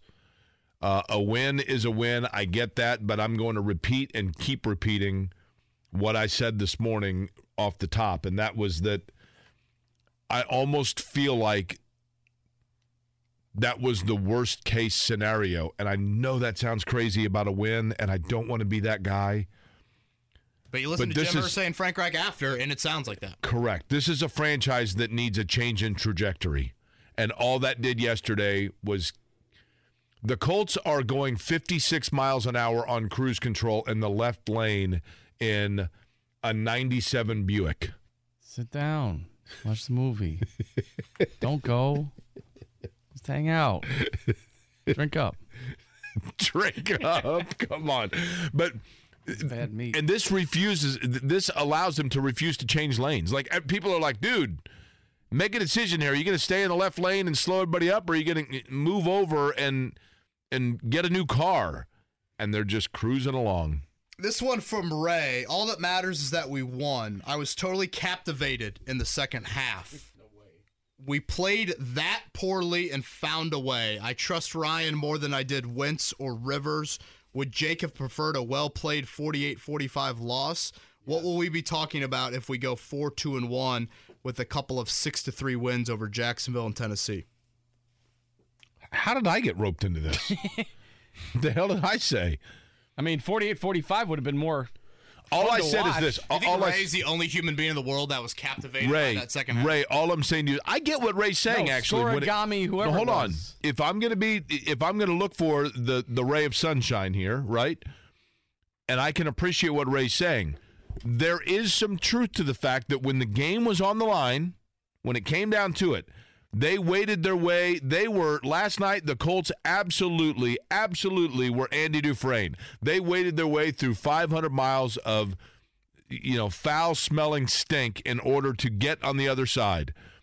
I get that, right? And in the end, when it came down to it, on both sides of the ball, they made the plays necessary to get a win. And kudos to them for that. All I'm saying, Ray, are two things. Number one, the Colts have put themselves in position that every owner as a team fears the most, and that is they're boring. They're boring. And number two, by winning that game, it allows them to stay in that vacuum of that NFL. Not terrible, not great, kind of mediocre, and a really bad division. And that's a tough hole to get out of. That's a tough vacuum to escape because you are perennially 10-7, 11-6. In the old days, it would have been 9-7, 10-6. And that's a tough place to get out of because of the draft and everything else. I call it the circle of suck because you're just running in place. You're not making improvements. You're not contenders for anything, but you're also not getting high draft picks. You're not improving the team either. Right. And I would add to that, I feel like there is an element of just the decision makers over at West 56th Street look at this with rose-colored glasses and refuse to acknowledge the rather obvious things that need to improve if you are going to be a legit January team and do it on an annual basis. How about this? Like, I guess I would ask Ray kind of what is the goal for where you want to be at the end of the year? Is the goal to be an 8 or 9 win AFC South team? And then at the end of the year, you're debating Matt Ryan again? You're debating the futures of your GM and head coach? I just think the AFC South and how much that division absolutely stinks masks so many glaring issues for the Colts. The Colts are averaging 13.8 points per game. They averaged 15 per game in the Curtis Painter year. And I will repeat what I said earlier. It is now a 7-game stretch of scoring 20 points or fewer. That is the longest such stretch for the franchise since 1993. This is a 30-year span of bad offensive football at its peak right now. You have been a good to great offensive product for the last 3 decades, and now here you are at the bottom of the NFL on the one side of the ball that matters more than any other. Jake, my 14-year-old son was excited to watch the game with me. He nodded off in the second half and chose to go to bed before the game was over. The Colts are losing their future fan base, and they don't even see it. 239-1070 is the telephone number. Colin gets the humanitarian award of the day because he actually sat through that live and in person. Colin, are you still in Denver? Holy hell. I am. I am in Fort Collins driving to work right now. Colin. So you're obviously a Colts fan, right? Colts should have you banging the anvil next Sunday for having to witness that. Oh, I wish I could. I had my 6-year-old come because I brought her for her first game. We were 3 rows behind the Broncos bench. And, yes, it was a terrible game, but, man, she had such a good time. One thing I want to tell you is I am definitely in that piece of pie. I've been a Colts fan forever, and I swear I had more hope even when Andrew Luck left than I do right now for this team. I'm so glad that they won in Denver because the safety meeting yesterday, I got 8 up, and this morning I'm excited to get to work so I can talk crap all week. Now, did you grow up, Colin? Are you from the Indianapolis area? How did you become a Colts fan? I became a Colts fan because my dad is from Fort Wayne, and actually he passed away when I was 15 of malignant melanoma, and Peyton Manning was like his favorite player, and like he passed away 2006, November 3rd. And then, 3-4 months later, you guys know that we won. We won the Super Bowl. So I was, super impressionable. And, every Sunday now, my wife and kids know, it's Colts Day. I love that. Yeah, that's cool. And Colin, with the franchise having a personal connection for you, not to make light of that, but I guess to emphasize the point, but yet even still, you also can understand what I mean when I say that they've fallen into kind of this mediocrity and boring nature, so to speak. Absolutely, and I've never, ever been one to, want to tank or anything like that, but I'm seeing all these young QBs go, all my buddies, Lamar Jackson, they love Lamar Jackson, and all these, you guys know exactly what I mean, and we're stuck with Philip Rivers. Philip Rivers was great. Matt Ryan, he looks bad. I'm sorry. I don't care what anyone says. He looks bad. Same with the offensive line, but whatever. He does not look good, literally. Well, Colin... I want him to tank. Sometimes I want him to tank. Like you say, winning that game last night, we're first in the division now. And yeah, you're right. You're right. Exactly what you're saying, bro. How many people actually left that game when overtime started? Yeah, I was curious about that. Oh yeah, actually not that many. The people that I was with are season ticket holders, and their son was with them, and he had a test the next morning. So when overtime hit, I was like, it's okay if you guys bail, and he bailed.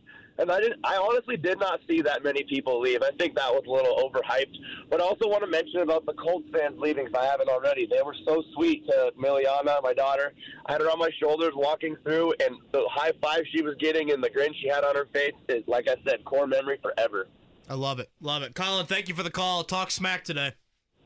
I will all day, baby. That's Colin, who was at the game last night. That is cool to hear. No, it is. That stuff is what you love about sports, and what a great father-daughter moment there for Colin. All right, day after Colts games, we like to hand out a few awards or go over a few things from the game. We'll do our fan tweet of the game coming up in the 9 o'clock hour along with Jeff Saturday. Safe to say the fan tweets of the game had me laughing very hard as I was scrolling through them last night. Let's do our rookie of the game from yesterday. Who the hell are you? I'm the new guy. Newcomer of the week. It's probably going to be this guy a lot. I don't think there's any doubt about it, right? I mean, late in the game, as the Colts needed to move the football, and they did get good play out of the running back position, but Alec Pierce was big. And Matt Ryan, you could tell, Matt Ryan, every quarterback has that safety net. And for the Colts for a long time, it's been at the tight end position where a play's breaking down, that the pocket's collapsing. You find that guy that's just a safety net for you. Alec Pierce becoming that for Matt Ryan. Jake, I think Pierce, and this comes from his family background. He comes from a family of very high-level athletes. His brothers, Division I basketball players. Both of his parents, Division I athletes. I just think there is a demeanor and an innate ability that Pierce brings of the moment isn't too big. He's just a natural athlete, and I thought we saw it last year, frankly, at Cincinnati with what he did late games against Indiana, against Notre Dame. And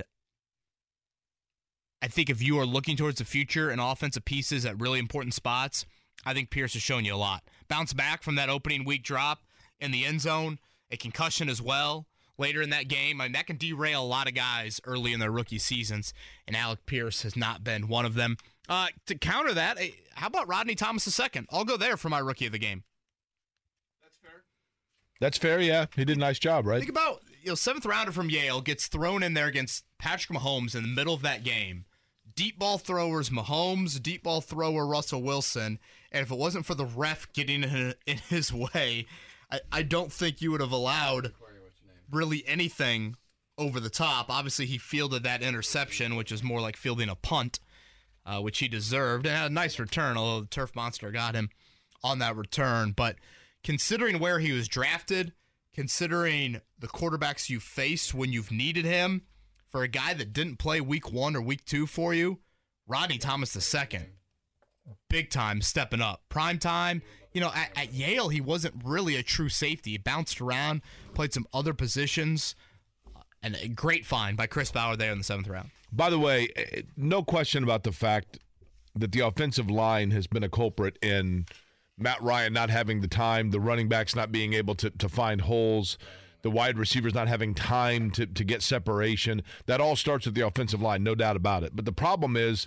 if you went out and you get the 1983 Redskins offensive line, to play for the Colts right now, then what do you have? Even if Matt Ryan excels, he's clearly at the end of his career. So you're right back to square one at the very most 2 years from now. Yeah. And that's the problem. That is part of the argument of getting away from the Band-Aid. You're starting the cycle over every year. Correct. One thing to note, I think, on the Ryan interceptions, the first one he threw was that one kind of in field goal range. I thought the more egregious one, Jake, was the second one. That was a 3rd and 15 when you were backed up a decent amount there. And that's where I'm like, 15 years in the NFL, time, score, position on the field. It's 3rd and 15. The odds of you picking that up are slim to none. He threw a ball that was like 8 to 10 yards down the field. It was kind of like, who was it to also, right? And it's not like you would have picked up the first down. Or it's not like it's 3rd and 15 and you take a 40-yard shot down the field and it's just a glorified punt. Those are the decisions that I'm like, when Rivers threw interceptions in 2020, which he didn't really throw that many, I thought more of them were just he's trying to cash a check that he can't, or trying to write a check that he can't cash. I think with Ryan, it's more of on the decision-making front to go along with an arm that is definitely not where you would like it to be, but it's more on the decision-making, which, I guess glass half full, you would say at some point Matt Ryan's going to snap out of that. But I've seen this happen too often here in the first 5 weeks. I'm thinking, is this scar tissue? Is this you're gun shy with how your offensive line is playing in front of you? That is what is really, really worrisome to me about the quarterback play right now. It just feels like I said, last night they were boring. I know a win's a win, but I think that I hope I should say that it doesn't give some sort of a false confidence to the brass that everything's A-okay. That's simply my concern with that. Your phone calls, and Jeff Saturday joins us in the 9 o'clock hour. Jake, I want to make sure that we properly give credit to Chase McLaughlin and several of those Colts defensive players. I know we talked a lot about Alec Pierce in the last segment. Kicking cost you the game in week 1. McLaughlin last night, 48, 51, and 52. Not only did I think a lot of them were like down the middle as well, I thought Matt Hawk did a nice job of getting a couple high snaps down. I did notice that on one of them, right? Yeah. That's, again, an all-pro snapper in Luke Rhodes. And you obviously blocked a field goal, Grover Stewart, with what Brandon McManus did. So I wanted to make sure that we mention Chase McLaughlin, who, going back to that 2019 season when he replaced Adam Vinatieri, I'm like, man, this dude just has a nice demeanor about him. I like how he carries himself. Is he the most talented kicker in the world? No. But I don't think he gets out there and he's just pissing down his leg. I also think he looks like he's kind of an old school kicker. Mark just woke up. If he's doing that on the field, that could be exciting. Well, I would argue that the old kicker was doing that. Now, They Jim don't win that game Irsay tomorrow or yesterday if he's under, kicking the ball. Do you think? If Hot Rod is kicking it? Yeah. Oh, hell no. It is. Denver wins by 2 scores, probably. You get a little extra yardage out of the altitude, for sure. But Jim Irsay, do we have the audio mark of Irsay last night? This is from kudos to Anthony Calhoun and Wish TV, who was out there and talked to Irsay. But Irsay seems to think that Chase McLaughlin, is it McLaughlin or McLaughlin? I never can remember. I believe McLaughlin. But Irsay called him a Navy SEAL. It was a great win. Obviously, we were all concerned about, the flow of the game, the things we weren't able to do, the penalties, the turnovers, the difficulty. But look at, this is a fight. And these guys, I told Chase, he's got that Navy SEAL beard, and he was a Navy SEAL today with those kicks. And, hey, there is no such thing as an ugly win. There's no such thing as a beautiful loss. So, to me, I know it was tough, but this win looks like a beauty to me. You agree with that, Kevin? Navy SEAL beard. Yeah, I'm not sure what that. Did Navy SEALs have beards? I would think not, but my father's a huge Navy SEAL follower, so I don't know. Maybe he'll chime in about that. No, I do not agree. I don't. And again, I think the top-down accountability after a game like that is what's worrisome to me. I think that someone tweeted at me earlier, it's perfume on a pile of dog poop. and that's kind of how I feel of brush it under the rug. Everything's good. Look at that. We're tied for the division lead. But again, the last 3 years when you finished 10th and 8th and 7th in the AFC, that seems to be the new standard of acceptance for this franchise. And last night, in my opinion, I got the feel of acceptance from the owner. I got the feel of that from Frank Reich. We all watched the same game. It's almost demeaning to us if you're going to act like that was an acceptable performance. I got this text, which I think is pretty on par. Jake, this is like being in a bad relationship that you just can't seem to break off. Every time you get up the nerve to tell the other one it's over, something happens. You get sentimental and scared to hurt anybody's feelings, and so you're just stuck in it all over again. Fortunately, I have not had that sentiment in quite some time, but I know what's being said there, and it does feel like, winning that game just kind of draws people back in for another week of like, okay, well, I guess I'll wait another week to find out whether or not I'm interested in this team, but they're boring. It's a long year. They can still get it turned around, but they're boring. I know I've made a lot of this, Jake, but for Jim Irsay to find the camera after the Kansas City win, find the camera after last night, but yet in a week leading into the Tennessee game where he tweeted a storm and wanted to tweet a lot more, but was held back from that, and yet after that game, in his own building, in front of season ticket members, to be down 3 scores against a divisional team, you don't feel the need to publicly say anything. It's not like he even had any tweet like, hey, sorry about the performance. We can't have that. Well, he did have one thanking the fans, right? Yeah, but not like evaluating your own team's performance. Right. That's what I'm getting at. That to me is like, you sound like my mom recapping my rounds of golf in high school, acting like every one was me shooting par. It's like, no, I played terrible last night. We can acknowledge that, and we can improve on that. Irsay usually, I think, falls on one of the more candid sides of, he's acknowledged that in the past. He's had expressions of frustration on Twitter about games, and yet I don't see it. And I think it's indicative of how long of a leash he continues to give Chris Ballard and Frank Reich. It goes back to the contract extension in August. I think the GM feels that. I think the head coach feels it. And last night, I thought to myself, the only players accurately describing how Colts fans should feel after this performance, the only people that are doing it are the players. Quentin Nelson, disgusting. Michael Pittman, it's a win, but I know when I watch film, it's going to look ugly. The guys in that locker room are the only ones that had an ounce of accountability after that one. 239-1070 is the telephone number. Jeff, Saturday, 33 minutes from now. Sometimes a game can be, at least to this point, so bad it's almost good. You know what I'm saying? No. Under 6 minutes to go until halftime. Kylan Granson in motion to the left side. Ball between the hash marks. Matt Ryan on play action. He's dancing in the pocket. Good protection. Fires over the middle. Picked off at the 15-yard line. Right now they're trying to get back inside the red zone for a manageable field goal here for Chase McLaughlin. Scanning. Again in trouble. And it goes down the fourth time. Wake up. Hey. Hello.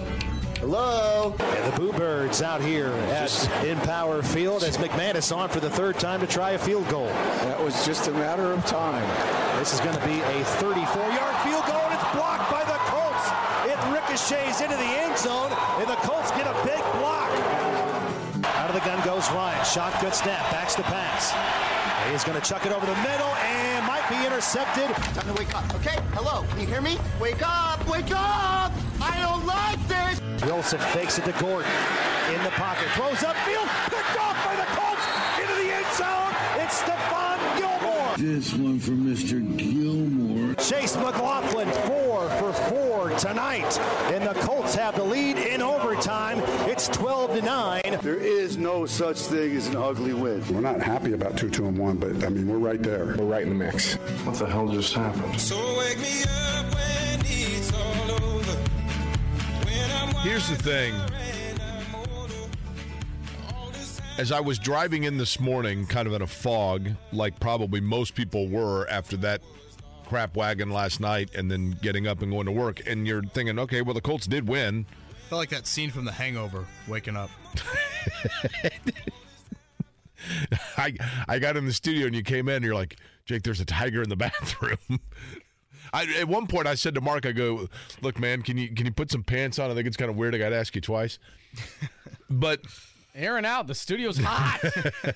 I was thinking about it, though, and I'm like, what we saw last night, I guess if there's a silver lining for the Colts, is that, in fact, the situation of an uncertain future at the quarterback position based on having a veteran that you signed to a heavy contract, the Colts are not in the worst position in the league. Because can you imagine being a Bronco fan and you watched Russell Wilson last night and then realized that they not only traded for him and gave up assets, but then gave him a huge contract? Yeah, Wilson literally cost them the game on whether it was the 3rd and 4 pick to Gilmore or the 4th and 1. I mean, KJ Hamler is wide open. He threw it, to the left side, I guess. Cortland Sutton ended up coming, probably more closer to the middle of the field. But KJ Hamler at the top of the play, if you're watching the TV copy, is wide open. Beautiful little pick rub and walk-in touchdown for the game winner, and Wilson never looks at him.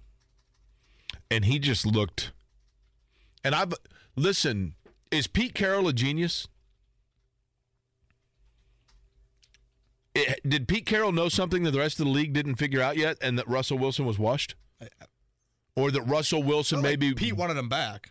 What's that? I feel like Pete wanted him back, and it was kind of like, it's probably a time mutual parting away. I thought it was just that they, like the Seahawks had said that they were moving on. Maybe I'm wrong, but my point being somebody in Seattle decided that he was worth moving away from. His agent had given hints that he was like, not that you're going to trade Russ, but if you did, here's 5 teams he'd be interested in. So that kind of started the whole thing that he was kind of ready to move on, and I think they were ready to move on as well. Dan says this, as a Bears fan, this Colts team looks very familiar. Losing games they shouldn't, winning games they have no business winning, but looking mediocre at best and not making any adjustments on the way to a pointless 6 to 8 wins. Just enough to get a terrible draft pick and miss the playoffs.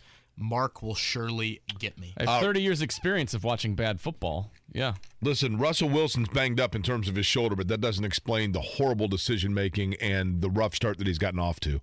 Last night was indicative of not only the way he's played this year, but the way he ended it in Seattle. I mean, he has clearly dropped off. Not to say that it's permanent, but it sure looks like it. It's our fan tweet of the game. Again, Mark sends us out after the final whistle. After each Colts game, and we go back, scroll through the tweets. Some will make you laugh, some will make you cry, some might make you scream. But let's go through our favorite ones from last night. We didn't have a sounder for this yet. We just have background music, so that one's TBD. Do you guys just want to go over maybe the ones that stood out to you? I'm laughing looking back at some of these. Yeah, I'll go over a couple that I saw on the show page. Jeremy Bullard said, and this is, again, in 5 words or less, most boring team in sports. Derek White said, Colts gifted yet another win. Tyler, I really wanted a tie. Well, that's because his name's Tyler, right? That game so deserved a tie. Jenna Quigley just says prolonged fart noise. She has great initials, by the way. Yeah. Eastside Pacers fans, football set back 100 years. Lisa, surprised I didn't die. I think that's my hangover reference there. Aaron, that was not football porn. That was the exact, I don't know what the opposite of football porn is, but yeah. Referencing a comment that Mark made earlier in the Kyle week. Shanahan, yeah. This might be a little longer. longer. Football Dr. Zhivago. Is that what you're saying? This might be a little longer than 5 words, but Colts fan in Cincy, Gilly locks in another week for the awful Ballard Reich regime. Matt Foley says, and Matt Foley being the SNL character, says Colts win because Broncos couldn't. I saw that. That was good. Jerry, 4 hours lost, Colts win. It just was. I mean, this is a bad place to be in when the most entertaining thing about your game is everyone's comments about its lack of entertainment. That was by far the most entertaining thing about it, right? Mm-hmm. Yeah, I've seen paint that dried that was more exciting.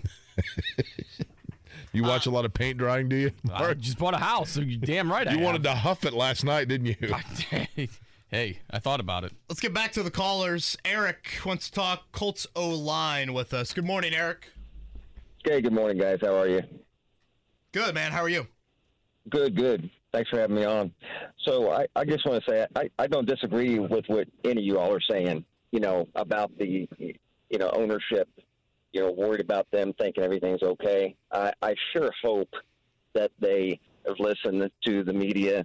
The announcers last night were making fun of both teams, and it was embarrassing. And I'll go on the record as saying that I personally thought that Russell Wilson is one of those quarterbacks that could have benefited from a change of scenery, and boy, was I wrong. And I'm sure glad we didn't give up a lot of money to get him. Yeah, you're right about that, because he was one of them that, people were speculating that could end up Eric in Indianapolis. I want to talk about the O-line real quick, Kevin, because you made this point earlier. So the offensive line yesterday, you had on the left side Bernard Ryman. How would you grade him? F. Okay. Okay. He got whistled for 4 penalties. Quentin Nelson, you would grade him what? B-. Okay. I'm talking about the starting combination here. Ryan Kelly. Yeah, D+. Braden Smith. I didn't notice too much there. I'll give him a B+. Pryor. D-. F+. Do they do those? Then later, Danny Pinter comes in at center for Ryan Kelly, right? Yeah, I thought Pinter was okay. Now, you pointed this out. Offensive line, I've said a million times. Oftentimes, I think it's almost more important. If you had an offensive line of 5 guys that are all a 7, or an offensive line that has 2 10s and then 3 6s, I'd almost take the first if they're used to playing with one another. I think continuity and familiarity on a line is critically important. To change offensive line personnel and put guys in different positions is peculiar enough. But, Kevin, when they decided to do that, refresh for me, how many practices did this group go through together this week to get ready for the game? No practices this week. And then if you date back to training camp, they never were together for a full practice. They never were together for like a half practice. I can pick out of the 16 practices they had, let's say they had 4 periods of 11-on-11 work in each of those practices. I bet they were together for like 3 of the 64. So a minuscule number. So there were so from the time that they lost to Tennessee to last night, how many practices did the Colts have? 0. Wade Phillips sent the tweet yesterday. I think both teams should consider punting on first down. I thought they should have kicked the field goal on third down one time. Like, I part of me is like, I respect the offensive line changes. You know, it's an acknowledgement of clearly things are not working. But that was, like, outrageous what they did. 3 changes in a week with no practice. Boy, it just was such a recipe for disaster, and that's exactly what occurred with that unit. Moving forward, Jake, I'm probably putting Dennis Kelly at left tackle, which I know he doesn't have a lot of experience there, but he at least has played, I think he started over 50 games in the NFL, mostly at right tackle. I'd probably put him at left. And this is me not thinking long-term. This is me thinking short-term. Leave Nelson, obviously, at left guard. I'd probably start Danny Pinter at center over Ryan Kelly. Did Frank Reich... And then I put Matt Pryor at right guard and Braid Smith at right tackle. Did Frank Reich answer why they were such wild changes on offensive line? I didn't hear him say anything. I don't know if he got asked directly about that, which is kind of odd. Could it be... Let me ask you this, Kevin. You're around this team, practices, you've been in the building. Would those changes have been made by the O-line coach or by Frank Reich? Well, I think Frank would have final sign-off on any changes. I mean, maybe Chris Strasser, the offensive line coach, is saying, my job's on the line. I need to do something drastic. That's it. Or is it possible that a fall guy's being set up? Yeah, you know, that's a fair statement. Where I have questions about the O-line, Jake, and I'll go back to what I said about training camp. You know, you went through the first 11, 12, maybe even 13 practices of training camp without making a single change to your offensive line. It's not like Bernard Ryman came in on day 5 and got a look at left tackle the starting unit, or Will Fries came in on, day 6 and Danny Pinter was moved to the second team. That was never seen in training camp. And that's where I hear this like competition. That was not there for Pryor or Pinter. They finally, like the second or third last day of camp when Ryan Kelly was out due to COVID, is when they started to change some things up front. They're going to have a tough decision to make. If money was not on the table, I don't think the Danny Pinter, Ryan Kelly debate would be much of one. Speaking of Ryan Kelly, Joe has been waiting patiently to talk and ask about exactly that. Joe, good morning to you. How are you? Hey, doing well. Thanks for taking the call, fellas. Yep. Yeah, so, my grades for the linemen would be F's across the board, except for Pinter. Boy, did you guys see Nelson? I mean, I thought he was supposed to be a bully. That dude just got blew up, man. I mean, decleated by number 47. And then, like, Ryan Kelly goes out of the game, and that dude should have been gone long ago. Let's be honest, guys. Like, when he told us Colts fans that we should be ashamed of ourselves for booing Andrew Luck for retiring the way that he did, that dude should have been gone right then and there. But last night you saw the proof in the pudding that the guy goes out of the game, Danny Pinter comes in and does one hell of a job compared to Ryan Kelly. So I think that's where our problem is right there, is that center Ryan Kelly. That dude's been a cancer for a long time. Thoughts, Kevin? I think Ryan Kelly's play has been slowly regressing over the past few years. I'm trying to think back when he signed the contract extension. I want to say it was like the fall of 2020, maybe right before the start of that season, right around there. I feel like it's slowly deteriorated. I think he's also, Jake, a guy that's just been nicked up a lot. And I think over time that just gets to you. Well, is it? I mean, what's this, year 7, year 8? He's got to be 30, right around there. You know, you wonder, too, to be fair to him, and I'm grasping at straws here, but is it difficult, and this is a good question for Jeff Saturday, perhaps, is it difficult at the center position to have a different quarterback every year? Does that affect the center more than any other lineman? Yeah, I would say yes, but also, Jake, how many just kind of one-on-one breakdowns do you see with him? just simply getting beat one-on-one. Last night, if you look at the money invested in your O-line, it was the highest paid guard in Nelson, the second highest paid guard in Braden Smith, and the third highest paid center in Ryan Kelly. And the thing that I said earlier, Kevin, at the running back position, Jonathan Taylor's a wonderful player. I don't know why people thought this was like a critique of Jonathan Taylor. He's a wonderful player. He's probably the best back in the league. But is it worth, when his contract comes up, paying him the money that he would seemingly command or deserve if, in fact, we have tangible evidence from last night, for example, that you can go running back by committee with guys that are 20% the cost Jonathan Taylor would cost you and get 80% the production at a position that is probably devalued in the NFL in 2022. Yeah. My only argument to that, Jake, would be this. If you're going to draft a dude in the second round like that, part of me believes that you just have to commit to him to a second contract. Understood. You know, or almost it's like a waste. I'm not saying you don't commit to him, but I mean, at what cost? Right. I totally acknowledge where you're coming from, and I probably agree with you, honestly. I don't think you should hand a running back the type of money that Taylor is going to command. But then I'm thinking to myself, why make the pick in the first place if after 4 years you're just going to bail? Don't guys drafted in round 1, round 2 need to be cornerstone 7-8-year players for your franchise? Well, that begs the question of did they need to go out and take him? That gets back to the roster building. Right. And I think there are some whispers that some people inside that building wanted Jalen Hurts in that area. And I think Nick Sirianni wanting that Philly job would be an indicator of that. You said Danny, Mark? Yep. Danny, good Friday morning to you. Yo, can you guys hear me? Danny, we got you.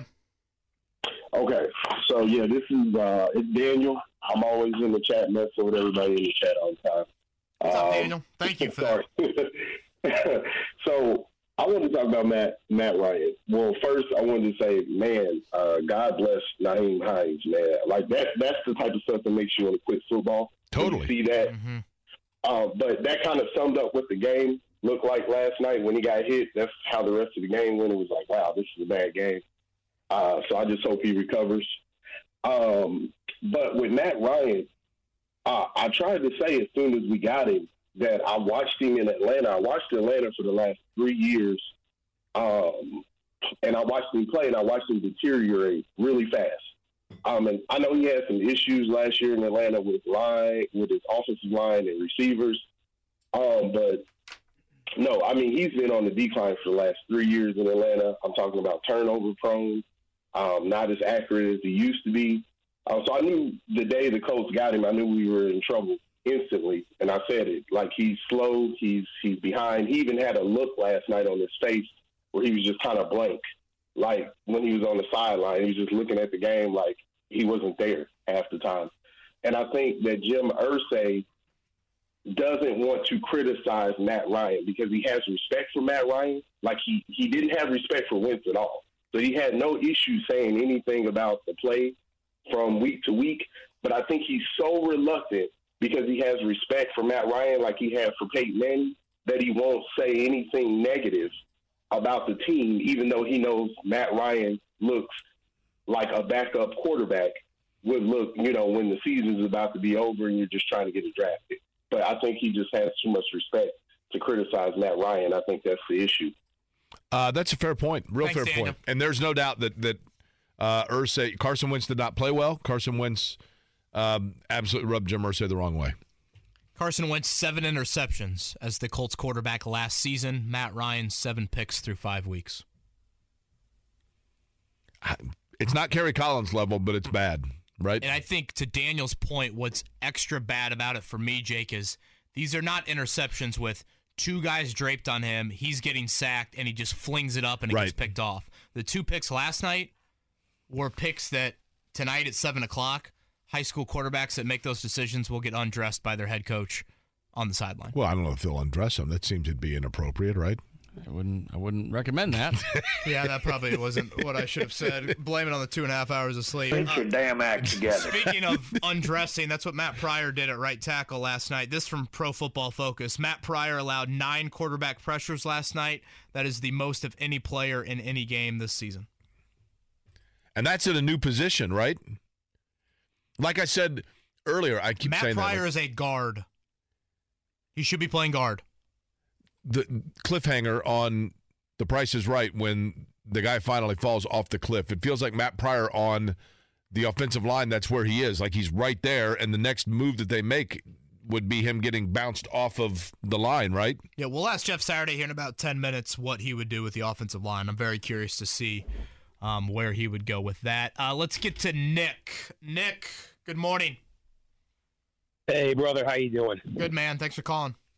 Hi. Hey, thanks for having me. I listened to the promo offers for the show, and I keep hearing that Apollo 13 metaphor. But let me tell you something. As I was telling the operator, I would compare this scene more to the scene from Monty Python. If you guys are Monty Python fans, the scene where the Black Knight's guarding the bridge, it all starts out great. Then swing by swing, they lose an arm, lose a limb. Yesterday's game was nothing more than them getting a good kick in the rear end of King Arthur while they had both their arms cut off. And I think by the time the season's over, the Colts are going to be nothing more than that, figuratively speaking, that dismembered knight on the ground while the rest of the AFC South is looking at them and say, okay, we'll call it a draw. And they're still sitting there, touting their greatness. That is the best way that I can describe this team. Utter a medieval disaster. Was that Bernard Ryman last night? Or I'm charting your general direction. Okay. Quentin Nelson at one point was laying on his back. And by the way, Mark, you're now the operator. Yeah, gosh. That's okay. I feel like Mark has a really nice presence on the show, and then they call it. Yeah. Nick, who calls a ton, calls you the operator. Yeah. Line 1, hold please. Is that how you answer the phones? Yeah, I should. Jeff Saturday. Ghostbusters, what do you want? What if we had Dahmer answering the phones? How would that sound, Mark? Hey, man, what do you want here? I got some pork chops if you want them. They're not the best. It's bad meat. You want to come over and watch a movie? Exorcist 3, it's my favorite. Jeff Saturday is going to join us in a little over 5 minutes. Jake, if I had you hand out a game ball to someone on offense not named Alec Pierce, you going Deion Jackson? I would. I thought him and Philip Lindsay gave you some nice minutes. Totally. Jackson, out of the backfield, not only running the ball, but he had a couple of nice receptions in space as well. I thought he gave, for a guy that just had his number called at the last minute, I thought he gave him good minutes. Good reps last night. Boy, you're on injury watch, too, with this 10-day break. Kwity Paye carted off. Joel Erickson said that he was on crutches for an ankle injury in the locker room afterwards. Ryan Kelly, hip. Obviously, the Nyheim Hines situation. Jonathan Taylor, Shaquille Leonard. This mini bye week leading into Jacksonville and Tennessee comes at a good time. This from Jeremy. Shelbyville football has more upside than the Colts. Oh, they got a promising freshman quarterback? Heck yeah. To the Bears? That's right. The Golden Bears at least know what their future is, right? Morning checkdown time here on Kevin and Corey. The Morning Checkdown.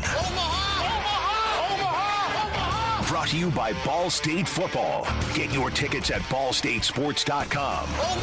On 93.5 and 107.5 The Fan. Speaking of Ball State football, by the way, they will lead off for us as we talk about the college football schedule for the weekend. 3:30, Ball State tomorrow in action. My headset's ripped out here. Hang on just a second. I'm looking. Central Michigan, at Central Michigan, Ball State tomorrow. Also, Notre Dame and BYU tomorrow. It is Purdue at Maryland and Indiana, of course, coming off of the game at Nebraska that was disappointing, taking on Michigan. You said that's what, a 21-point line now? 22.5. Who you like? Well, Indiana should cover that, right? Didn't we say that about Cincinnati a few weeks back? I was just going to say, yeah. Michigan's not. Indiana covers. I don't know if Indiana wins, but Indiana covers. Don't know if Indiana wins. LEO. Major League Baseball, Tampa and Cleveland, 12 o'clock today, just afternoon, as a matter of fact. First pitch to open up the Major League Baseball playoffs. It's Philadelphia and St. Louis at 2:07. Then Seattle against Mark Dykton's Toronto Blue Jays at 4:07. The Padres of San Diego and the New York Metropolitans. That game tonight at 8 o'clock on ESPN. Go Birds. Chris points us out. The Colts were in a really healthy situation in training camp. Jake, with the injuries starting to pile up, that Sam Ehlinger roster spot starting to look a little bit uneasy. Probably isn't the right word, but why is he on the roster if you don't want to give him a look? You're going to have to cut some guys if you want to keep Ehlinger around. Looking back at last night, we talked about Alec Pierce, Chase McLaughlin, the defensive star. I think DeForest Buckner deserves a lot of credit for last night, but the guy who ended the game, Stephon Gilmore, a huge pass deflection on 4th down, the interception late in regulation to give the Colts one more chance. Here was Frank Reich last night on number 5. Yeah, that's exactly right. That's the definition of a big-time player, making the plays in the moment, and he made the 2 huge plays. I mean, massive plays. He's a pro, man. That guy's a great player. Just lifted the defense. They were already playing great, and then those big plays obviously helped win that game. You know, part of the reason I was surprised by the Wilson decision there, Jake, was, Gilmore had picked him off at the end of regulation. I almost thought they'd get in the huddle and they'd say, all right, we're not throwing towards Gilmore. They have Cortland Sutton and Jerry Jeudy and KJ Hamler. It's not like Sutton's their number one guy, but they got some other guys. I thought they would look away from Gilmore and go to the right side, and the right side of the field, KJ Hamler was wide open. You know what Russell Wilson was thinking to himself as he went ahead and threw that ball into the end zone that was ultimately picked off? He was looking over the Colts secondary, and he was thinking, which one do I challenge here? Which one do I throw to? And then Russell Wilson in his head, as he's scanning over everything and thinking about it, this is actually what went into his head at that point. This one for Mr. Gilmore. He was just throwing passes in the air at some point. Like, hey, I don't know if anybody's down there. Just see what happens. Bad. It's not great. Balls to the middle of nowhere. Like, Rodney Thomas is like, wait, am I fielding a punt here? I feel like Matt Ryan and Russell Wilson had a bet on the side. Like, who can suck more last night? Let's see what happens. Yeah, and to think next week is Carson Wentz versus Justin Fields on Thursday Night Football. I told you, I tweeted this out. I said, I have little reputation. I will stake what little reputation I have that there's no way that game will be worse than what we saw last night. No way. This from Pete, by the way, on Twitter. The 9 o'clock hour never disappoints. What did we do in the 9 o'clock hour since we started at 9? Jeff Saturday. He joins us next here. 9 o'clock hour. Kevin and Corey. All right, you know that music. Jeff Saturday is with us after every Colts game. And honestly, I probably need to send Jeff some of those Band-Aids from last night, Jake. Jeff, Jake and I are currently reapplying Band-Aids because our eyes are still bleeding from having to watch what we witnessed last night. That was a painful one, fellas. There ain't no doubt. That was not one for the ages, or I guess maybe it was one for the ages. We could all look back on and say we saw that. We couldn't turn our eyes away. We survived that. Yeah, exactly. We survived. That's a great way to put it. We all survived it, and we're better people for it, folks. We're better. We're stronger, mentally tougher than we've ever been in our lives because we fought through that one. Hey, Jeff, I want to begin with this, and I want you to talk me off the ledge here, okay? Because you know a lot more about this game than do I. But my concern as I was watching the game, and I know that this sounds ridiculous and it sounds spoiled, and I sound like a guy that covered, the era with you and Peyton Manning and the greatness of the Colts. But I'm watching it and I'm thinking to myself, I know a win is a win, and I know that this puts the Colts in position within their division, even though they have yet to win a game within their division. But my concern was that this increased the vacuum of keeping them, of perhaps offering a thought process for Frank Reich or Jim Irsay or Chris Ballard that everything is okay because of the factors that I just mentioned, and that they're just going to stay in this vacuum of having to recycle veteran quarterback every 2 years and finding themselves in like the mid-2010s Dolphins category. Am I being way too negative here? No, I mean, I know. I mean, honestly, I think what you're saying is pretty spot on. Like, yeah, but I don't think neither Frank nor Chris walks away from that thinking this is sustainable. You know what I mean? Like, this is, the defense obviously played lights out. Russell Wilson played awful. Those two things helped us win, but they're not. You're always happy for the win, and it's hard to win this league. And you'll hear all those cliches, and they're all true, right? I mean, they're not. It is very difficult to win, so you're never going to be upset with that. But they definitely didn't hit that plane going, man, we are set up. We got a foundation built here. We feel good about this. That is a definite no. And I can be honest with you, man. Look, even when I was playing, we would have games where we're coming back and we're like, man, this ain't gonna continue. We're about to hit a significant slide. They have to be extremely disappointed again offensively. Whether you're talking about Matt Ryan, you're talking about the offensive line.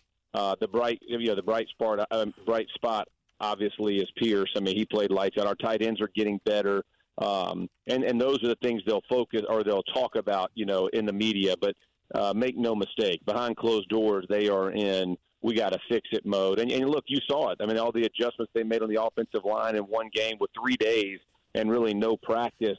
They obviously felt like changes need to be made, and they made them. And they're gonna try to make this thing or get this thing as good and as solid as they can as quickly as possible.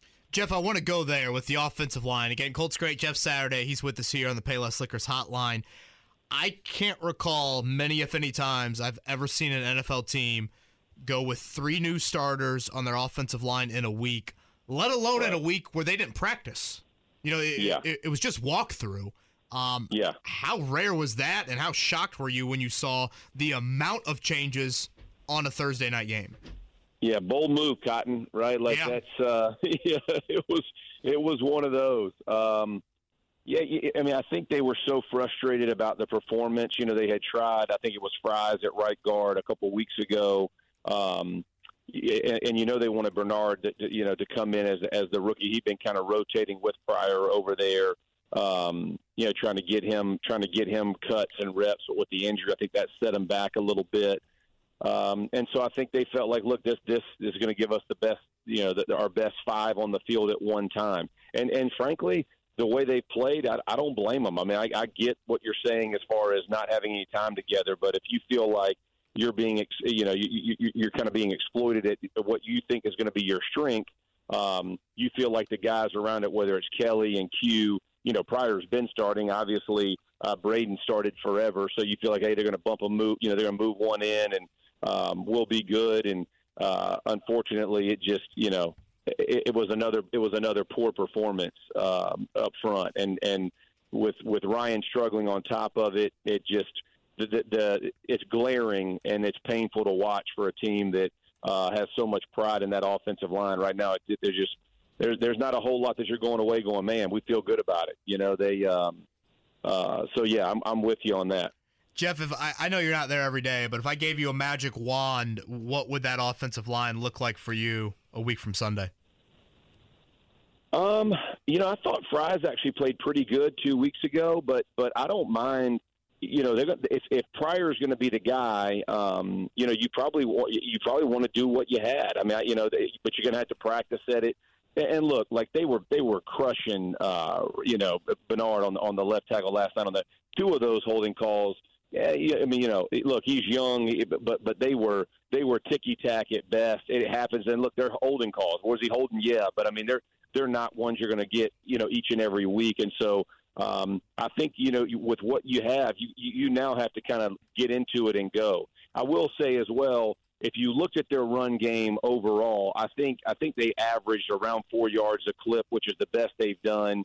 The sacks, obviously, the pressure on the quarterback, all of that's going to have to get worked on. But I think that's the most physical line that the Colts can put out there, if you understand what I'm saying. Like if you just went across the board and said, hey, we're going to be a physical, dominating offense, we're going to knock people off the ball, I think those bodies in those places are probably the most effective. We've got to fix our pass protection. It is not good, and we have got to get that fixed. But those guys got to work together for that to happen. And like you said, we got 10 days now. But that's the most physical group. If I had to look at their roster, that I would tell you that'd be the most physical group you're going to put out there. Jeff, the opinion and observation. Jeff Saturday's our guest on the Payless Liquors guest line. The opinion and observation of a 50-year-old radio host is that for whatever reason, Ryan Kelly has regressed a bit, and that perhaps that's because either A, he is snapping to another quarterback for like the third straight year, or B, the players around him are changing. C, and I understand and respect the fact that, maybe because of some personal things, I don't know what it is, but it just feels to me like Ryan Kelly's play has dropped. But what is the opinion of a guy who actually played the position for a long time well in yourself in terms of assessing Ryan Kelly? Yeah, I'll tell you, he actually played well the first 3 weeks. He would not have been the guy that I would have circled as not performing up to expectations. I went back and watched all his cuts from the first 3 games. The Tennessee game, he played bad. He did not play well. But here's part of it, right? Like the guards beside him have not been playing well either, and that includes 56, right? So Q hasn't played great either, and so. When the guys around you are struggling and you have a down day, it looks bad. But I would tell you the first 3 weeks, I thought Kelly played good. When I say good, put it in reference to the guys you're playing with, and could that be a win? I would say he had a winning performance. Now, was it dominant? We can go through all those, but he had a good enough week, those 3 weeks to win. But Tennessee was a struggle, and then last night, obviously with the injury, you're hoping he gets back. But Pinter stepped in and played good at center. I mean, he had a couple issues, but he stepped in and played pretty well there. That's a better position for him than guard. So he's much stouter there, and so. But no, I would not have just said that Kelly from the entire season hasn't played well. He actually has played good for those first 3. Do you believe, Jeff, if they had, and I don't know, I mentioned earlier the 83, Washington in 83, the Hogs, a great offensive line. But if you had the best offensive line you could have in front of Matt Ryan, do we know for a fact tangibly that Matt Ryan still has it within him if he is protected? Well, that's what you got to see. Right now, he has not. You go through 5 weeks. I mean, he's fumbling and he's turning. The interceptions yesterday are. They're bad. I mean, they're bad picks. You have to see, the coverage spin down. I mean, there's nothing tricky about that. It wasn't and the fumbles are, and I get you're under pressure. But a couple things I took away from last night, just so that the, silver lining type stuff. He stepped up in the pocket much more last night than he has, and you saw him make some throws and some plays stepping into the pocket, which is huge because he had not done that in weeks prior. So I like that progression. I thought that was really needed. But he has got to protect the football. We're not good enough on offense to give it to the other team. We're not good enough to sustain sacks. I forget the stat, Jake, but it's 42% or something like that of all drives that have a sack end in a punt. And without a sack, only 20% end in a punt. I mean, when you're talking about that type of number, and that's what we stressed in our locker room the whole time I played. If the quarterback's got to throw it away. It goes into everybody. It's not just the offensive line. If a guy gets beat, freaking dump it, right? Dump it in the dirt, live to play another play. We have not found that. He holds it too long at times. They don't protect him enough. And that's a vicious cycle they got to get out of. Jeff Saturday's with us here on the Payless Liquors hotline. Jeff, as you look forward in the AFC South, God bless this division. It's the 2-2 Titans, 2-2 Jags, 2-1 Colts. If I made you pick a winner of the AFC South on October 7th, where would you go? Oh, that's a good question. I'd probably say Jacksonville, to me, has looked the best of everybody so far, but it's early. You know what I mean? Nobody knows what Peterson and Lawrence were going to do together yet, so defensive coordinators. It's just so early, Kev, but I would tell you that the team that has looked the best on tape would be Jacksonville. When you turn them on, they've looked pretty dynamic. They played they got a big lead on Philly and then kind of choked it away. Lawrence dropped the ball, I think, 4 or 5 times, some kind of NFL record. But their defense is nasty, and they can turn you over and they can get after you and sack you. And so I would say that's probably as far as picking them, I don't know who's going to go, but I would tell you that's been the team that's looked the best on tape so far. Last night, Jeff, which is more true in the eyes of Jeff Saturday? The Colts won a game or Denver lost one? Oh, that's a great way to. Colts won that one. They both sucked. So it's like you got to give it. Colts suck less, right? Credit. You know, like I can't just say that. Like they didn't just lose it. I mean, they neither wanted it, but one had to get it. So they ended up finding a way to get it. I'm gonna give them credit for that. At least they didn't. That could have easily gone the other way. So they fought, and man, give the defense. Like that's the one thing I knew. You know, we're going to focus on the offense because of how bad it looked. But man, our defense. Gilmore played again. I told you all this last week. You asked me like who was a player nobody's talking about nationally. Like Stephon Gilmore, dude, is freaking balling. And when I tell you, he is playing great football. And again, like just the plays that they've made time and time again in crucial moments.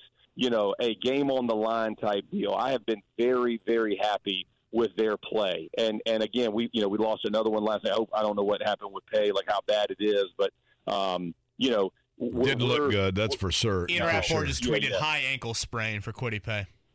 Okay, yeah. So hopefully, but I mean, man, this defense has played really, really well to keep us in these games and to be 2-2-1. Like, give them a ton of credit because they've earned it. Maybe hang one of those banners in Lucas Oil. Colts sucked less on Thursday Night Football. That's right. Yeah, something like that. They could maybe let you put that up right there next to the wild card participant banner. I meant that offensively, not defensively. Sure. You can't say that about our D, but y'all got the point. There was plenty about it that was offensive. There's no question about that. Jeff, you take a look at that when you're in town for Tart Glenn's Ring of Honor coming up here. There you go. That'll be on a banner somewhere for sure. Jeff, twice in a week. Thank you so much for doing that, and we will talk to you, I guess, a week from Monday. Colts and Jags, and what will be a massive one for Indianapolis coming up a week from Sunday. Have a great weekend, man.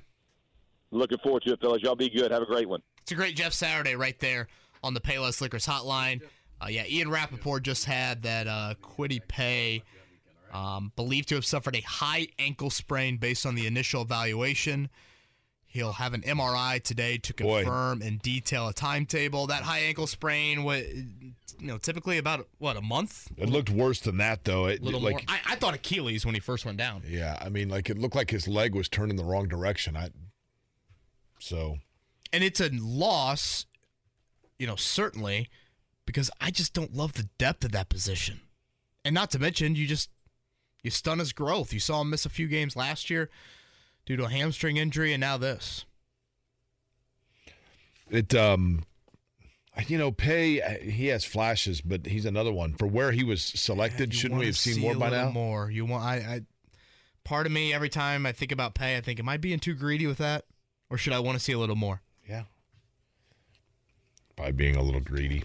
They both sucked. He ain't wrong, right? That'll come back, I think. Again, one day when Max grows older and he comes home from school and says, Daddy, somebody was talking about this Colts-Broncos game from a few years back. I'm going to say, Max, your eyes will never see it. Just know the Colts sucked less than the Broncos. Good way of saying it. Be a memorable 33rd birthday for Maddie, right? Wow, yeah. Can you imagine watching the all 22 of that game again? Oh, my God. Talk about torturing yourself. Seriously. Yeah, exactly. You guys will have another Dahmer documentary to watch after that. All right, we'll do one final time here. Good transition, Kevin, to round out the week here. Kevin and Query, 93.5, 107.5, The Fan.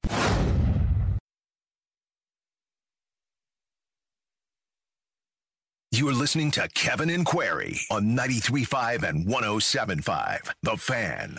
Kevin, Buffalo's giving 8 to Pittsburgh. I would say take the Bills till the cows come home, right? Rookie quarterback starting for the Steelers.